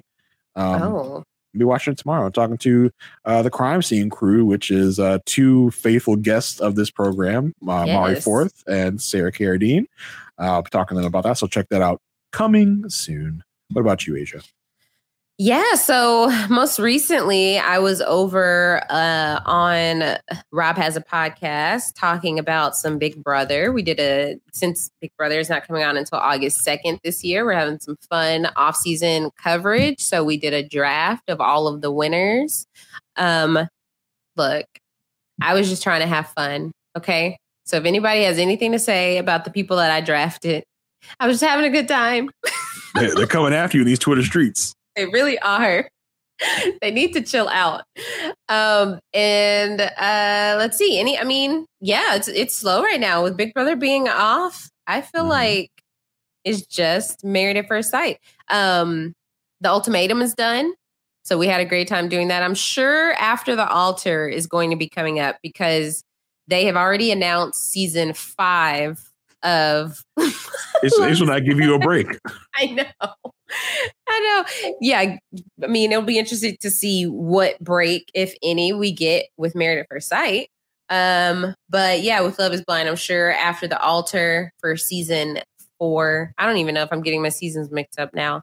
But After the Altar, season 4, I think Love is Blind has only had 4 seasons, I think. I can't remember. But the next anyway. So many numbers to keep track of. I think the next season premieres in September. And so I'm sure After the Altar will be in between for this past season. What? Yeah, I just wanted to say shout out to all those in the Facebook group and everyone that contacted me about the neg gate. Yeah. Who encouraged me to keep negging Asia. He said it wasn't negging, is not a problem. So I will be back to my regularly scheduled negging of Asia, as we go along. Yes. But yeah, anything else I'm on, you can definitely follow me on all socials at Asia Like Asia. That's AYSHA like ASIA. So yeah, we will definitely be back next week. So we will see y'all then.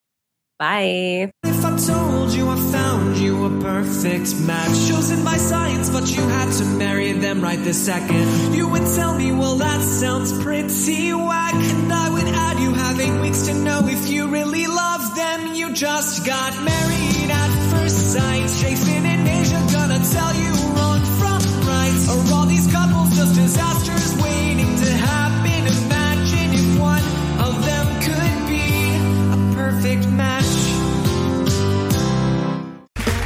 Okay, round 2. Name something that's not boring. A laundry? Ooh, a book club.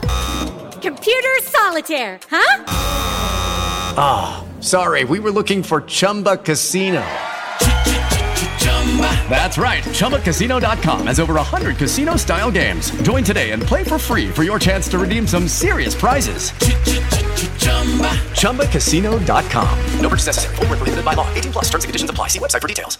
Judy was boring. Hello. Then Judy discovered ChumbaCasino.com. It's my little escape. Now Judy's the life of the party. Oh, baby, mama's bringing home the bacon. Whoa, take it easy, Judy. The Chumba life is for everybody. So go to ChumbaCasino.com and play over 100 casino-style games. Join today and play for free for your chance to redeem some serious prizes.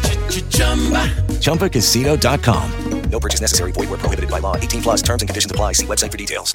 Hello, it is Ryan, and we could all use an extra bright spot in our day, couldn't we? Just to make up for things like sitting in traffic, doing the dishes, counting your steps, all the mundane stuff. That is why I'm such a big fan of Chumba Casino. Chumba Casino has all your favorite social casino-style games that you can play for free anytime, anywhere with daily bonuses. That should brighten your day a little. Actually, a lot. So sign up now at ChumbaCasino.com. That's ChumbaCasino.com. No purchase necessary. VGW Group. Void where prohibited by law. See terms and conditions. 18 plus. With the Lucky Land Slots, you can get lucky just about anywhere. This is your captain speaking. We've got clear runway and the weather's fine, but we're just going to circle up here a while and get lucky. No, nothing like that. It's just these cash prizes add up quick. So I suggest you sit back, keep your tray table upright, and start getting lucky. Play for free at LuckyLandSlots.com. Are you feeling lucky? No purchase necessary. Void where prohibited by law. 18 plus terms and conditions apply. See website for details. Lucky Land Casino, asking people, what's the weirdest place you've gotten lucky? Lucky? In line at the deli, I guess? Aha, in my dentist's office. More than once, actually. Do I have to say? Yes, you do. In the car before my kids' PTA meeting. Really? Yes. Excuse me, what's the weirdest place you've gotten lucky? I never win and tell. Well, there you have it. You can get lucky anywhere, playing at LuckyLandSlots.com. Play for free right now. Are you feeling lucky? No purchase necessary. Void where prohibited by law. 18 plus. Terms and conditions apply. See website for details.